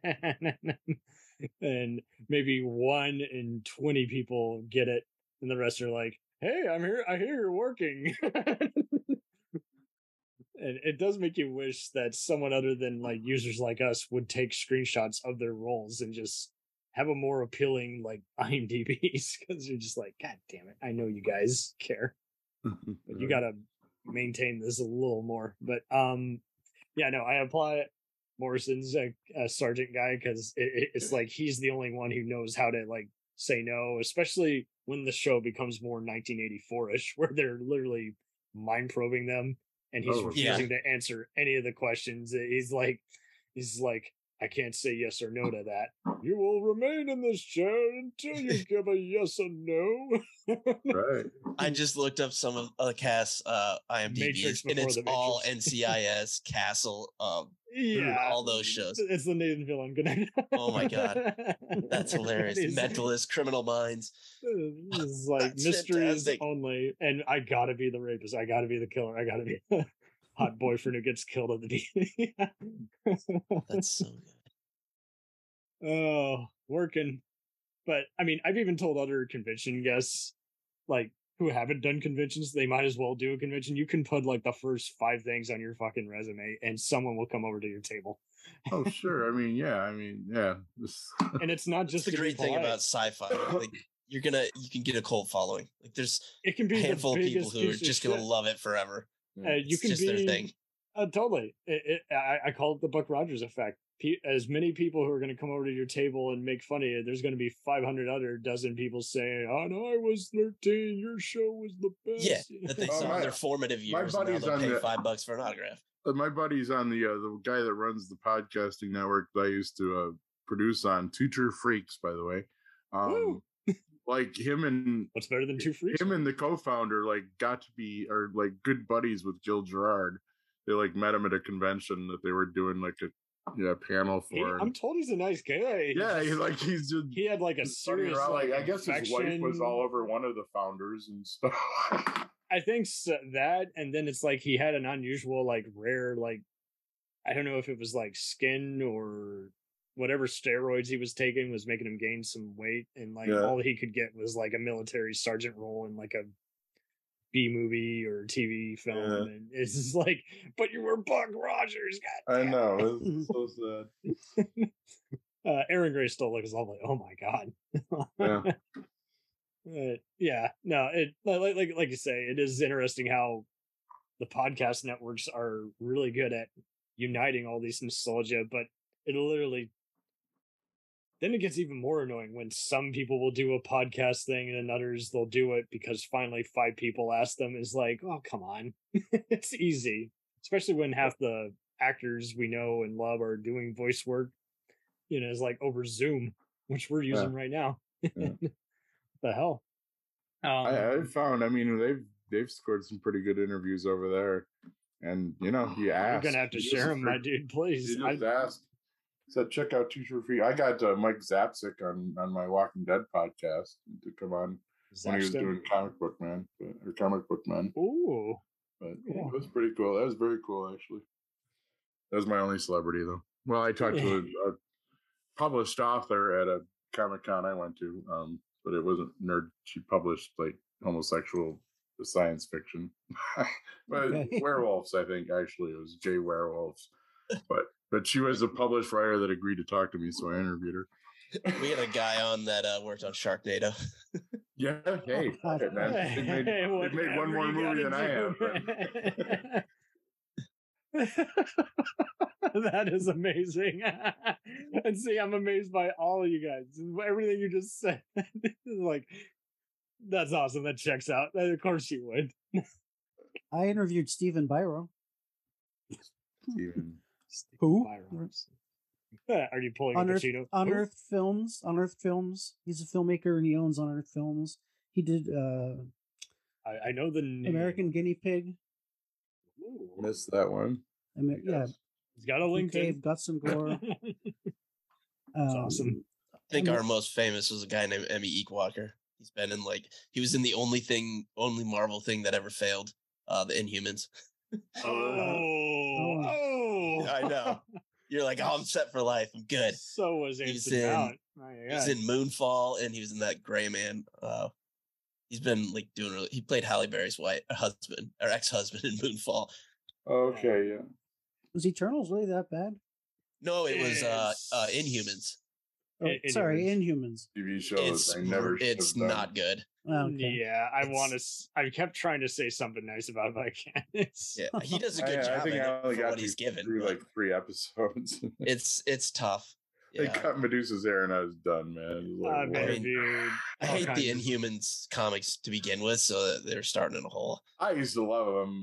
They're just knockoff X-Men. Scatterings of him in the 70s and 80s. The only reason they exist is because Marvel lost the rights to the X-Men and they tried to just force that down our throats. Yeah. They're not the X-Men. That's the new iteration. I mean, they were pretty big, like Fantastic Four, friends or villains, depending on the day, back in the day. So they were cool back then. I mean, I always loved the different powers. Triton and Gorgon were my boys. So. Yeah, but Black Bolt sucks. Basically, it's a little fucked up power. Stan could have thought that one through a little better. Stan or Jack, whichever one of them did it. Mm-hmm. Funny how it works. I've interviewed just about all my crazy writers, authors, even adult posters. We all consumed the other media for Space and Firefly. I only did those Left Behind comic, I think it was. Well, we'll definitely do a special on the comics just because they deserve. I didn't know those existed. I haven't revisited this show since '96 when I watched it live. Mm-hmm. Do they solve or give you closure on the finale? Wouldn't say closure, but definitely a good chunk of just extra world building. God, there's so much left to tell. That was such an interesting way they left it off. I'm really gonna hate you for getting me involved in this show, aren't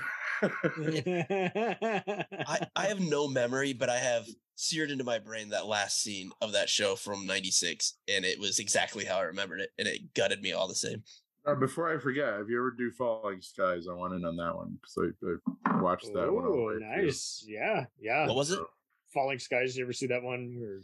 With Noah Wiley. Yeah, great. He got some of his ER guys on, and it just had a fun, just humans versus alien. Just still went off on a couple weird, unpleasant tangents a couple times that I didn't like personally, but ultimately it was a good show. Yeah, that's where I was too. By 4 or 5, it was kind of annoying, but then it ended pretty good, and then you're just still. I mean, this was our summer. When you weren't watching anything else on TV, that's what you're watching. But for what is it? It was early 2000s or late 90s, wasn't it? I think, or just 2010s, but it was still interesting how. Much like all the other cult movies and shows you guys have brought up, it's still intriguing how we see this increase in just people and especially the On Earth films. Nice homage, nice reference. That it's interesting how some of these guys who are behind the scenes creating all these Blu-rays and everything, they secretly have been wanting a restoration of just about every other movie or show. But yeah, because all those shows come from a time when if you just didn't see it, you missed it. And there's nothing you can do about it. So you've been pining for these be able to rewatch for decades. You can't remaster it because like basically all the original elements have been destroyed or moved on. Yeah, he bring back some awesome shit so far. He's bringing back the August Underground stuff in like definitive editions. I don't know if you've ever heard of the Untold Story. I saw that was listed as one of their upcoming releases. That's a Hong Kong horror movie. Oh my god! Category 3. Yeah. Yes, it's a category 3. That's one of his goals now. He's trying to get all the category 3s he can find. Movies. Yeah, and this movie, I highly recommend this. It's not a pleasant watch, but it's so good. It's Ricky too. yeah. What else has he done? He put out a remaster of a Serbian film, but he's putting together a work print. Yeah, that has to be better for some reason. Yeah, well I'm just saying he's putting together. I love that movie, damn it. I kind of liked it. Anyway, he's putting together a master cut of it, and he's going to put that out soon. But that's what always that makes me guffaw is like they remind you of like an assistant manager for any day job where if someone has to do it, they basically got to not get paid and they got to take out their own salary just to make it happen. It's just so ridiculous that has to happen. Everyone's like just so defeatist. They're just like, well, I don't want to bother. It's not going to make any money. I'm like, yeah, dude, don't tell me any of your Blu-rays, make serious bank. Most of us are waiting for the used section on eBay. Well, yeah, I mean, a lot do of it for people, the love of it. Yeah. Do it for the love because it's the right thing to do. It must be done. I mean, that stuff Vinegar Syndrome releases. Do you think they're looking for Vinegar and Severin? I was fortunate. So here's my bragging period. I talked to Justin Beam, who supervises a lot of those Shout Factory Blu-ray releases and Severin and Paramount Presents. I love that they're putting them out, but they can't be profiting much. I don't know. I mean, they're making bank, but it's kind of just like it's in waves. And Justin is such a cool dude in that he is very shout out, but he is so patient. He lets the interview just go organically, but he also gets a gist of when it's a good time. Like, yeah, I have this celebrity. I can only pay him this much for this day. Let's wait a bit. Let's wait one more month, push the release back, and then we'll get this badass interview with them when they're actually ready to tell their story. Because that's just it. I think a lot of these guys, they legit love stories. They do all these art assignments and museum efforts. They legit want to. I mean, I know Space and Firefly also have a big UK audience. Like they. Yeah. Well, the DVD I bought was a European version by accident. Yeah, and it's got even less special features, so even double insult to injury. It was. Had to buy a special DVD player to play it and everything. Oh man! At least your dog enjoyed it. Yeah. She was just like, "Go to bed, you maniac." It's like 24 hours of that show. Absolutely, and. Altogether, I mean, who would you recommend either of these shows to? Because obviously, they're going to appeal beyond just the. I mean, Firefly seems to have taken it's still. I like to say it is still on the air. It's just called The Mandalorian. I love space more, but I'd recommend who thought Star Wars would be over deep? it. They might as well. It is a Fox Disney entity. They could totally sneak in a Easter egg there, like have a bar or have the Serenity at one of the space docks, something. They could totally do an Easter egg. Like when they threw E.T. into the Senate and in the prequels. There you go. It's so baffling, man, because they got to see the influence that it's had. Because have you guys ever seen the movie Prospect with The Mandalorian? Why can't I think of his name right now? With Pedro. Yeah. I love Pedro so much. Yeah, it's Prospect, is it maybe? Or yeah, Prospect's the name of it, where he's like part of the SciFi mining company. Yeah, it's like everything. It's almost kind of The Last of Us in space, really. It's like him and a young girl, isn't it? Pretty much. Yeah. Everything he was doing pretty much predicted what he was doing the next 20 years. And yeah, he's the same thing with these actors. The go-to lone wolf and cub guy right now, basically. Yeah, I would say the same for these actors. Oh no, don't say that. No, there's going to be a Lone Wolf and Cub remake in America starring. Only an inspiration. I trust me. The internet will either revolt or not see it. Yeah. But much like that time that someone was doing a April Fool's thing, saying, "By the way, someone's remaking Die Hard." Yeah, it's not happening. I think so. I kind of like the time. Did you ever hear about the time that Madonna wanted to remake Casablanca?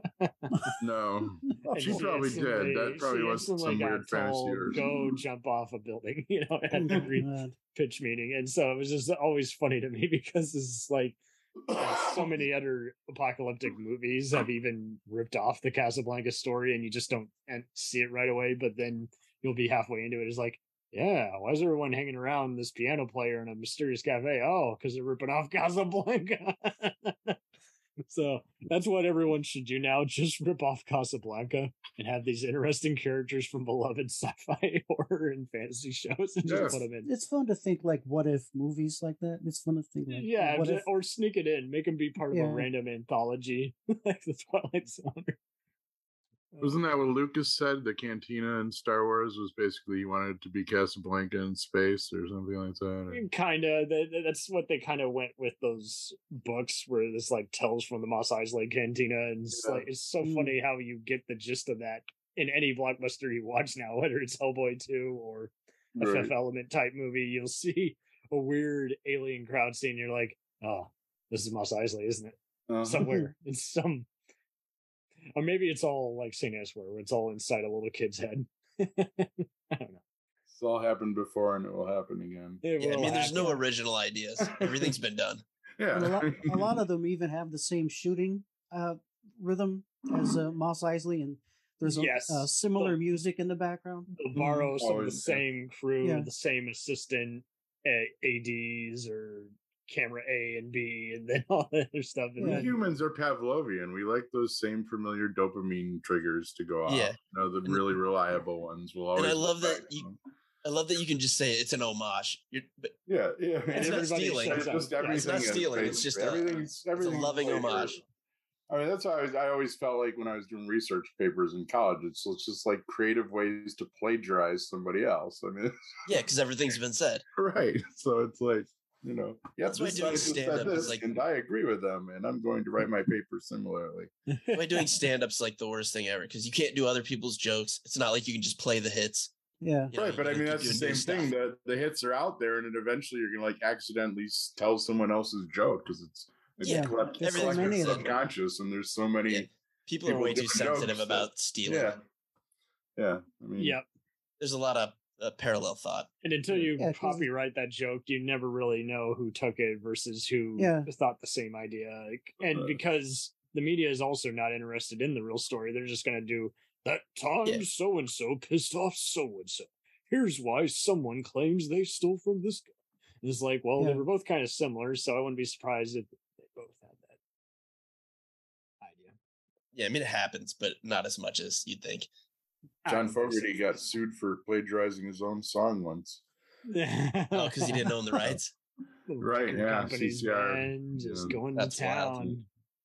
Hey, I believe he actually took a guitar into the courtroom and played both songs for the judge, and he was like, they're different. So, it's like that Vanilla Ice clip where he's like, it's not the same. Yeah, it's not do-do-do-do-do-do. Ours is do-do-do-do-do. It's not the same. It's like, dude, that's the same. Yourself, I remember that. Oh, looking back, Oh, funny how it works, right? Altogether, so Jamie, how are you going to introduce people to Firefly when the time comes? Are you going to just literally tell them, pull out your DVDs, or Oh, definitely DVDs or a streaming It's on platform Hulu. where you can. It's something I recommend. So perfect. Go to Hulu or buy it. I off started of watching it again after my binge, but I didn't make it through. Yeah, I recommend. I just watch it any way you can. But I mean, when I do it, yeah, I've lent out my DVD set before. It's a mess. I actually just before we Smells got on of smoke. yeah, I was thinking about I should probably buy a Blu-ray double dip for this, but yeah, I loan out my DVDs. Manufactured on demand. And every time I loan out my discs, I say, if you're curious, definitely listen to the commentary for the final episode, episode 13, finale. Yeah. Objects in Space. If you want to know a little bit, I mean, I don't know how much, give or, I don't know. But I mean, if you want to know a little bit into his past, his creative past and his the ideas. fandom's definitely there. It is so there. It's just, it goes in waves. Like there's a lot of people who follow, major writers like, but it's actually Aaron Sorkin and David E. Kelly, but there's an audience for all the, all of Whedon and Cruz stuff. There's Brian Everyone Fuller. loves Nathan Fillion too. And Nathan Fillion's still big, but just a beautiful thick boy. Brian Fuller did his whole fictional universe as part of Pushing Daisies years before he was doing other shows like Star Trek Discovery and Hannibal. But Sean Ryan of The Shield and Nash Bridges fame always finishes up all his storylines because he's not going to play the whole canceled game. And it's interesting too how some of these other writers kind of follow the same deal, shoot fast, debate later. But I see other people who will go with the clickbait. Oh, can you believe this has gone through like 5 different showrunners? I'm like, yes, because creativity in the writer's room is a big deal. And before I don't think most Brian people Fuller's got a pretty crappy record. He will go like for so many, but like there's other times where I see people complain and I'm like, bullshit. You can't even tell the difference between all those guys. Yeah, I mean, you really can't. They've done it with, I think, SVU, Organized Crime, and Designated Survivor, and I'm like, I couldn't tell. You guys were clearly all on the same page, or you still had the same writing crew. You just just Daredevil changed showrunners, I think, between. Yeah, Daredevil did it all the time, and I don't see anybody bitching about that. I'm like, because you couldn't tell. You're just jumping on the clickbait whenever you're loyal to a writer or a director, and it's like, you don't have to agree with them. You can just admire them from afar. That's well, I from the bottom of my heart, I honestly recommend everyone to watch Firefly because if you're missing out, you're missing out on something really special. It's funny, yet it's ultra serious. And these characters, you'll see a little bit of yourself in each of the characters. There's just line after line. Your jaw will drop. Like as a writer, I think like, fuck, how come he got to think of that before I did? Right. Like that kind of thing. It's a really good show. You'll have fun with the Western mythology, space, same deal. You'll like that it's more than just humans versus aliens and actually very well thought Space out. is harder to recommend. I mean, it's difficult to find. It's long. I mean, the beginning few episodes are a little tough. CGI is dated, but is it streaming anywhere? No, only on that YouTube link I provided. But I mean, if people can forgive Babylon 5 and how that takes a while to get going, it should be right at home. I mean, if you've even played a Wing Commander video game, or that's actually the vibe I got from the first 2 episodes, and I loved it. That's can you blame them? I used to play all those, and this was like, oh yeah, we could this. It could be the Kilrathi, sure. Yeah, I mean, I love it, but I have the nostalgia factor. So, as far as Firefly, I gotta just do my thing. I'm probably gonna get in trouble for this because my girlfriend's sitting right next to me. But I literally use this show as like a litmus test for women I might be in a relationship. Oh, it's great. I have too. Absolutely. Yeah, I do that with certain shows too. I have too. Everyone that I'm jealous that you guys have more of a life than me. That's awesome. But I mean, I think it's kind of ruined. I'm just joking. Anyway, I think it's just kind of ruined some of the actors for me because I mean, like that just universe was so lived in, and their characters were. Yeah, it's hard to picture them as I mean, I else. love Nathan Fillion, but I can't follow him anyway. I haven't watched Castle.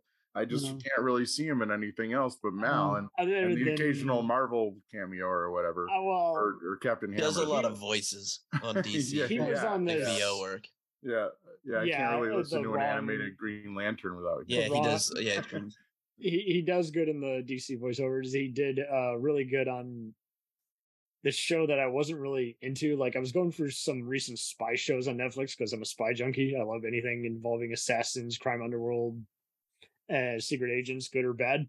And it's funny because you'll keep watching if it's bad because now it's become a drinking game. And then when it's good, then you just, nothing else matters. You're like, I gotta see the next 5, double crosses and betrayals like any other crime thing. But I was watching like 2 of them back to back. Like, I saw Treason because that had a Bond girl and Daredevil himself, and it was like, banging, this is great. And then I see this other thing called The Recruit, and I was like, it's okay. And then Nathan Fillion appears, and I'm like, well, now it got even more interesting. But why wasn't he in all these episodes? That's how I felt when Richard Kind showed up in space. Richard Kind. I was so excited. It was so funny when the new the Batman was coming out, and people were looking at Colin Farrell's makeup, and they're like, he looks like he's wearing Richard Kind makeup. Why don't they just hire Richard Kind to play Richard Kind? Speaking of Colin Farrell, he was in a movie called The Recruit. Yeah. Yes, he was. Oh my God. Just now, there's a series on Netflix, I think, kind of based on that, actually. I was wondering if that was the same deal. It looks like it's a CIA guy, so I'm assuming. It's gotta be. It's similar, but the twist is that it's a former guy who was going to become a legal consultant, and then he became a spy. That's the twist. But unfortunately, it's just more interesting in terms of suspense, but it's not really interesting in terms of the gimmick. That's kind of what let me down. And Treason wasn't that. Treason was like 5 episodes, and we were like, interesting. These guys decided to not play the Netflix game. They said, let's just make a 5-part miniseries, and you either watch it or you don't. I'm like, that's what I look for now, is just the miniseries. It's not like you say Netflix. Where they get I want spoiled. 6 episodes. Yeah. Maybe like the English model, where they only because Fame and Fortune just does that. Unfortunately, just people just even if a show is either not given enough attention or it goes on too long to where it's like, no, call it quits and go somewhere else. Shit. Stop relying on grandparents to watch a show. Yeah, that's why it's great when they have just one vision. It's like, this is only going to go 3 seasons or whatever, regardless of how popular it is. I mean, this story to tell, and that's all I'm doing. Even movies I like that are otherwise respectable franchises, I'm still getting to the point where I'm like, you don't need more than 7 sequels. I mean, that's the problem. Like, they may go into it that way, and then it's successful, and they throw a bunch of money at them, and it's like, I guess I could do another. I saw Nathan Fillion in White Noise 2. Yes, with Katie Sackhoff. Yeah, it's so fucking miserable. It's dimly lit, and it's ultra serious. Yeah. I mean, I don't think he smiles once in it. I think he just has like that, like an angry face for the whole movie. It was so, I don't know, upsetting to see him like that. It was. We clearly need to pay our good TV actors more, like Katie and Fillion. Yeah, so they don't have to do shit like that. Yeah, really. Oh, it was so miserable, terrible. I mean, I'll bet when you're an actor, most actors probably, no matter what movie they're in, probably think it's turning out pretty well while they're in the middle of it. Yeah. Right. Someone, then between shots, someone reminds them that it's White Noise too. I hope nobody sees this. Decision, or there's a lighting thing, or there's a take that just looks cheap, and they're like, the only thing I can manage is the acting itself. Yeah. Well, I liked him, and the DVD slipcase is all shiny, so it was like $5 used. I bought it, and whatever, I have it. It's in my library, but it was terrible. It was terrible.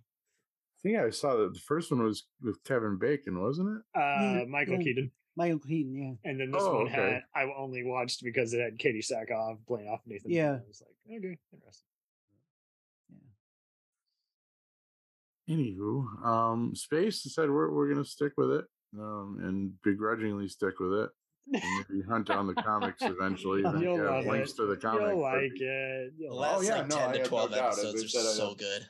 I've already got, if I just think of it as like, I'm already in the Wing Commander mindset, so I'll enjoy it no matter what happens, really. So it's gonna be a dick kick. Just to be fair. I'm sure. But I put myself in Firefly literally like every year. That's why I combined these both. I know Josh was iffy at first, and I was like, hey, I feel like we can talk about these and organize it on like other double features we've done where we pretty much just talked about one and we only had it because like a DVD pack, you'll only buy it if it's on the case with those 500. As far as canceled shows, though, I gotta say, I mean, if you see them all in the proper order, Objects in Space being the last one, that's pretty good. 13 episodes. I mean, that's what I did. Complete little segment there, and I don't think I would have wanted a longer. I mean, that 13 episodes of Firefly would be like perfect for today's TV. Oh, that was do that 13, be done for a year, and come back and do basically Serenity to kick off, your next season. The movie Serenity, and keep going from there. It could have totally been a TV to movie transition instead of... Or no, just even another, I'm saying the shorter seasons that we have now, 13 episodes would have been like perfect if properly marketed for Firefly, because it was such kind of a complete story in those 13 episodes, not 13 Well, seasons, because of how well 13 episodes. Because of how well it's written, we fall in love with these characters, and it's not necessarily cliffhangers, but we want to know where they're going. You just want to spend time with. Yeah. And that's we just watched Ozark. Finally, we got around to it, and obviously, you end up hating every single character on that show. But you don't want it to end. Effect. Yeah. I did that with the Babylon 5 crossover Crusade. I was already going to watch it because Gary Cole's amazing, but Office Space and West Wing, and but I watched it in the creator's specified order, which again, even TNT flipped the script back then. They aired it. They weren't looking forward to it because they and the creator didn't see eye to eye. So they like deliberately sabotaged his show and aired it all out of order. And but I saw it on streaming. Imagine what a bitch that would be if back in the day you got the specified order from the creator and you could only watch it through the DVD, Right. Yeah. Well, this Devo TV that came up recently with Firefly, I think that's in the actual. Did they ever? They never showed Serenity, right? Or did they show it near the end of the season? The episode Serenity. They definitely showed every episode, including ones that had previously gone on aired. I don't know if they modified. I think this had the order that they were actually aired in. It was Train Job, and I think Shindig was fourth, maybe. I think it was the. Oh God, there's in such a weird order. I'm looking at the list right now. Isn't it ridiculous how it's like much December, September, November, October?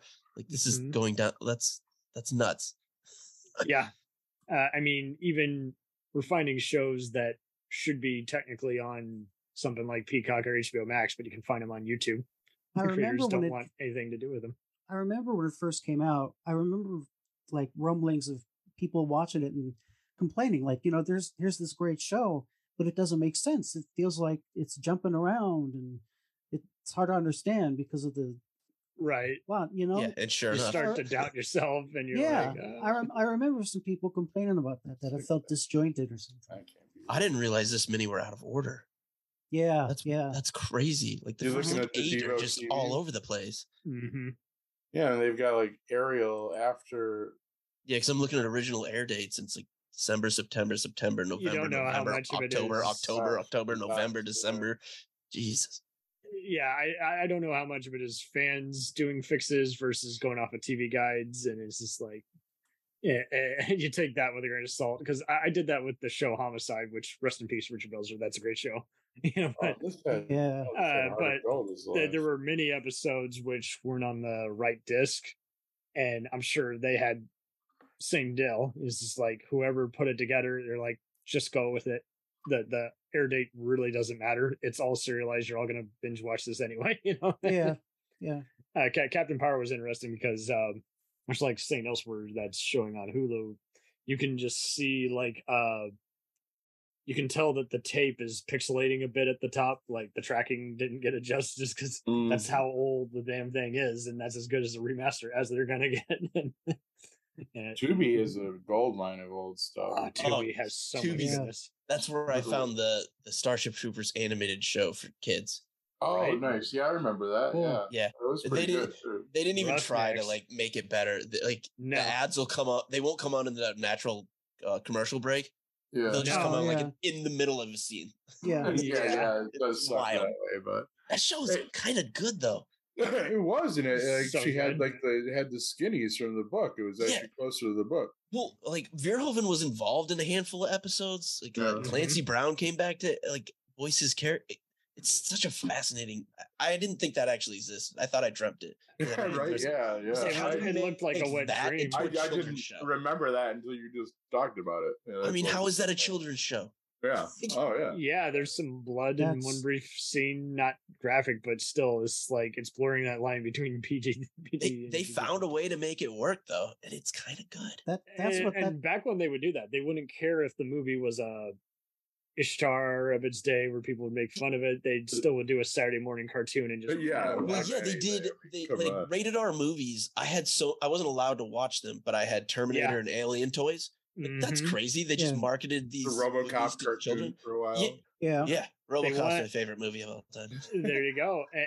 Nancy Allen is my dream guest. She played opposite. She is awesome. Back when, I mean, they'd even do 80s cartoons that missed the point altogether just to make the powers that be happy. Just to slap the name on it. Let's make a Rambo cartoon because no one asked for it, but we need something, so let's just do it. That's what this world needs right now. Another RoboCop, another Starship, another gory Verhoeven movie. Yeah, Verhoeven needs to come back to Hollywood. Yeah, he's my favorite director of all time. No, he won't. He said he's done with it. He's just gonna make his weird Danish movie or whatever movies. They wouldn't let him be Paul Verhoeven anymore. Anyway. Well, I mean, I think it took a while. Yeah, there's nothing left for him to satirize. I mean, that's what I got when Sam Raimi misunderstood too. 1,000%. But that's what I got when Sam Raimi did Doctor Strange 2. I was like, he did it because it took a while for Marvel to bring him back, but I think he did it because again they're letting him do his own brand of mischief. I mean, you could definitely didn't really though. I didn't know why they got him because it did not feel like a Sam Raimi movie. It felt totally a Sam Raimi movie. I mean, there were elements, but not not a through line. Not a blunt amount, but there were still a few Ash versus There was a couple, but moments. it wasn't. It just I don't know. Yeah, but at that point, it's fan service, and it's not really Raimi. Raimi. Yeah, he was still a cookie cutter Marvel movie with his little like tropes dusting over the top. I recall some of the zooms looked kind of like with Raimi-esque. Some of the camera movements because he still had his little touches. Yeah, that's what I mean. Yeah, I mean, kind of reminded me of the first Ant-Man, where there's touches of Edgar Wright in it because he handful of the movie. It kind of felt like that. Yeah. Probably should let Raimi do the Spider-Man movie, bringing Tobey back. Sony's so stupid. Make a Spider-Man 4 with Raimi and Tobey Maguire. That's $1 billion. Make bring back Andrew Garfield for a third one and have him fight Venom. There you go. That's $1 billion. Like just do that. That's so easy. If they'd done it quickly, I don't know. It might. I mean, all our greats are kind of fizzling out, unfortunately. Like Cronenberg's movies aren't getting as much attention. Joe Dante is doing all these cool indies, and you're like, but dude, really, you did all these fun movies, and now we have Brandon Cronenberg filling the shoes. Brandon's kind of doing a lot of interesting stuff. Definitely an acorn off the tree. Yeah.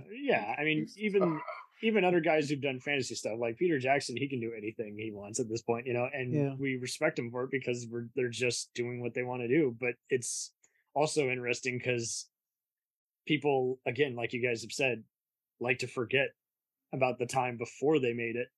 And it's just like, do you remember how much harder they had to work before they made it? And now, they're working in either angry or don't want to work anymore, but we want them back. I can't even imagine like being a cult show. Like the actors are so gracious to like us insane fans because we're not good people. Sometimes you don't know how to prep yourself, but the right ones do now. Where because that wasn't always a thing. A lot of times people would like lament it. Yeah, I mean, I like the ones who aren't the lead but have recurring roles on different movies and shows so they can brace themselves. So like half the Firefly and Space Cast, they're going to be ready because they're going to basically be encountering 5 different fandoms, and so they're ready. Like they win either way. But then there's others where it's like, ooh, the more famous you are, the more like you see interviews all the time about movies that Ethan Hawke and John Cusack and Travolta never want to be asked questions about. They will walk out. Sure, it's got to be like a rock. It's got to be like the Stones doing freaking Satisfaction for the 14th millionth time.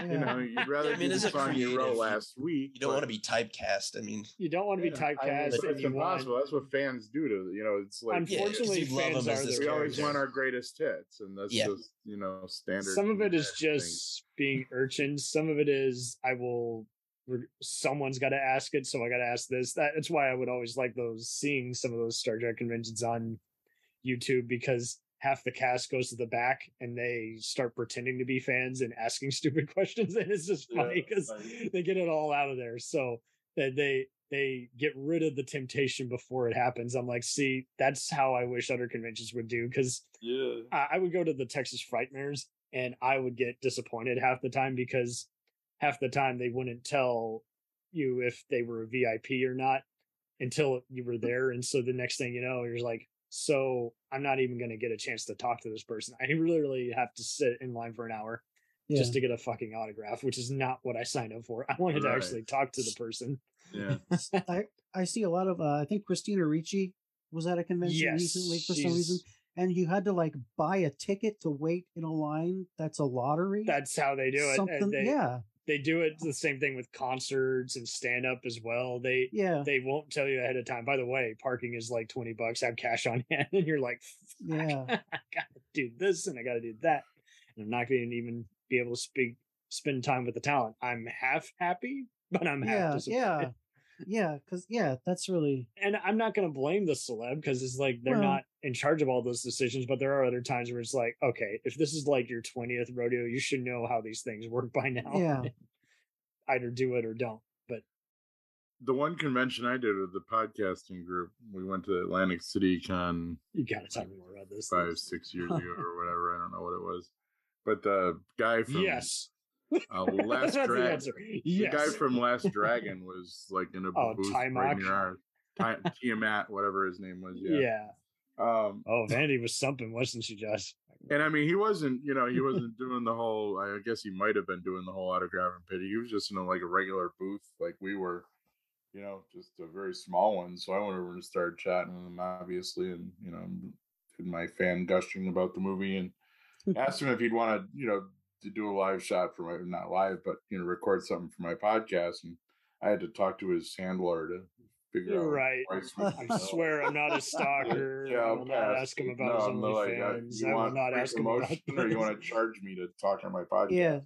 And it better not be something crazy like 400 for 1 minute. Fuck you. Right. It's like, see ya. I'll go. Some of them will try to do that last minute. I'll go talk to the famous author that writes about gay werewolves. Fuck you, Oh my God. Yeah. That's way more interesting. My mom. It was a good interview. I actually went out gambling with her that night and got really trashed. So that was fun. See, that's better in every way. Absolutely. I guess. Shit. Yeah, it's the famous last words. Do you want to get screwed or fucked? I just got fucked. It lasted about 150 at a roulette. 1,000%. Some of the, I think it's getting better. Some of these various fandom, but there's still unfortunately some guys. And once a month, there is almost always at least one guy who says, "There's too many woke people here." I'm like, "Fuck you very much. Get out of here." Well, I think that the brown coat fanatics have been maybe replaced by the Snyder fanatics. So I mean, the Snyder, not quite as another grown. Where they're persistent, and it's like people when they start up something, they assume there's only one answer to everything. I'm like, that's the beauty of life. Well, I mean, it's worked before. They got Buffy back, they got Jericho back, sort of. There've been other shows. So I got a movie. Comic books are the second best. I don't blame anyone for trying, but after even the there's still Firefly fans. They made Buckaroo Banzai a comic, for fuck's sake. So I mean, your boy Kurt Russell is in. All these, there's these Big Trouble in Little China and Escape from New York comics. I'm like, that made sense. They even had them team up. And it was like a tribute to buddy movies of the 80s. And it's just interesting to seeing comics.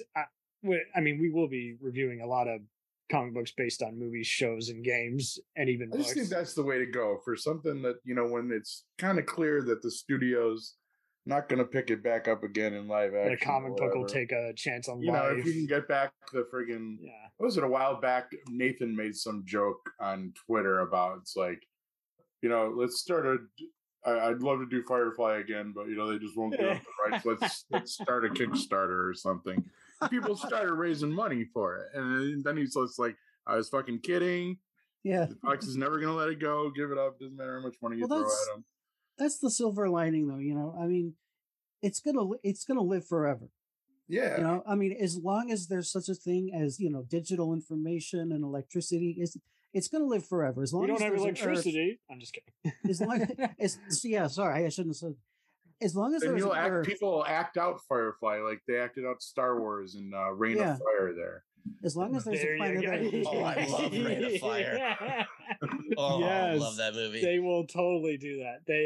That'll be our own abyss. That'll be my theater troupe anyway. Anyone else can have Star Wars. I don't care. I think you're more likely even able to find Firefly guys if you just go through people who are in theater and improv. Those are the kind who spend all day just watching cult movies and shows that 20 and 80, 800 people have heard of, and it's like you say, it is funny because I'm looking at it now, even just where it's talking about rights issues, and it's like basically an investor will own 100 shares, and they start trading it off, and then eventually the traders, or shall I say traitor, starts buying up the rights, and then they own the whole pie. And it is just funny how we've seen some of that go. I lost track of how many of those stupid, like Jim Wynorski type schlock movies where they would take stock footage from something like Delta Force or T2, and it's like, I need an explosion, I need a spaceship, I need a Roger Corman type movie, just insert here because I can't bother to do the whole fucking movie myself.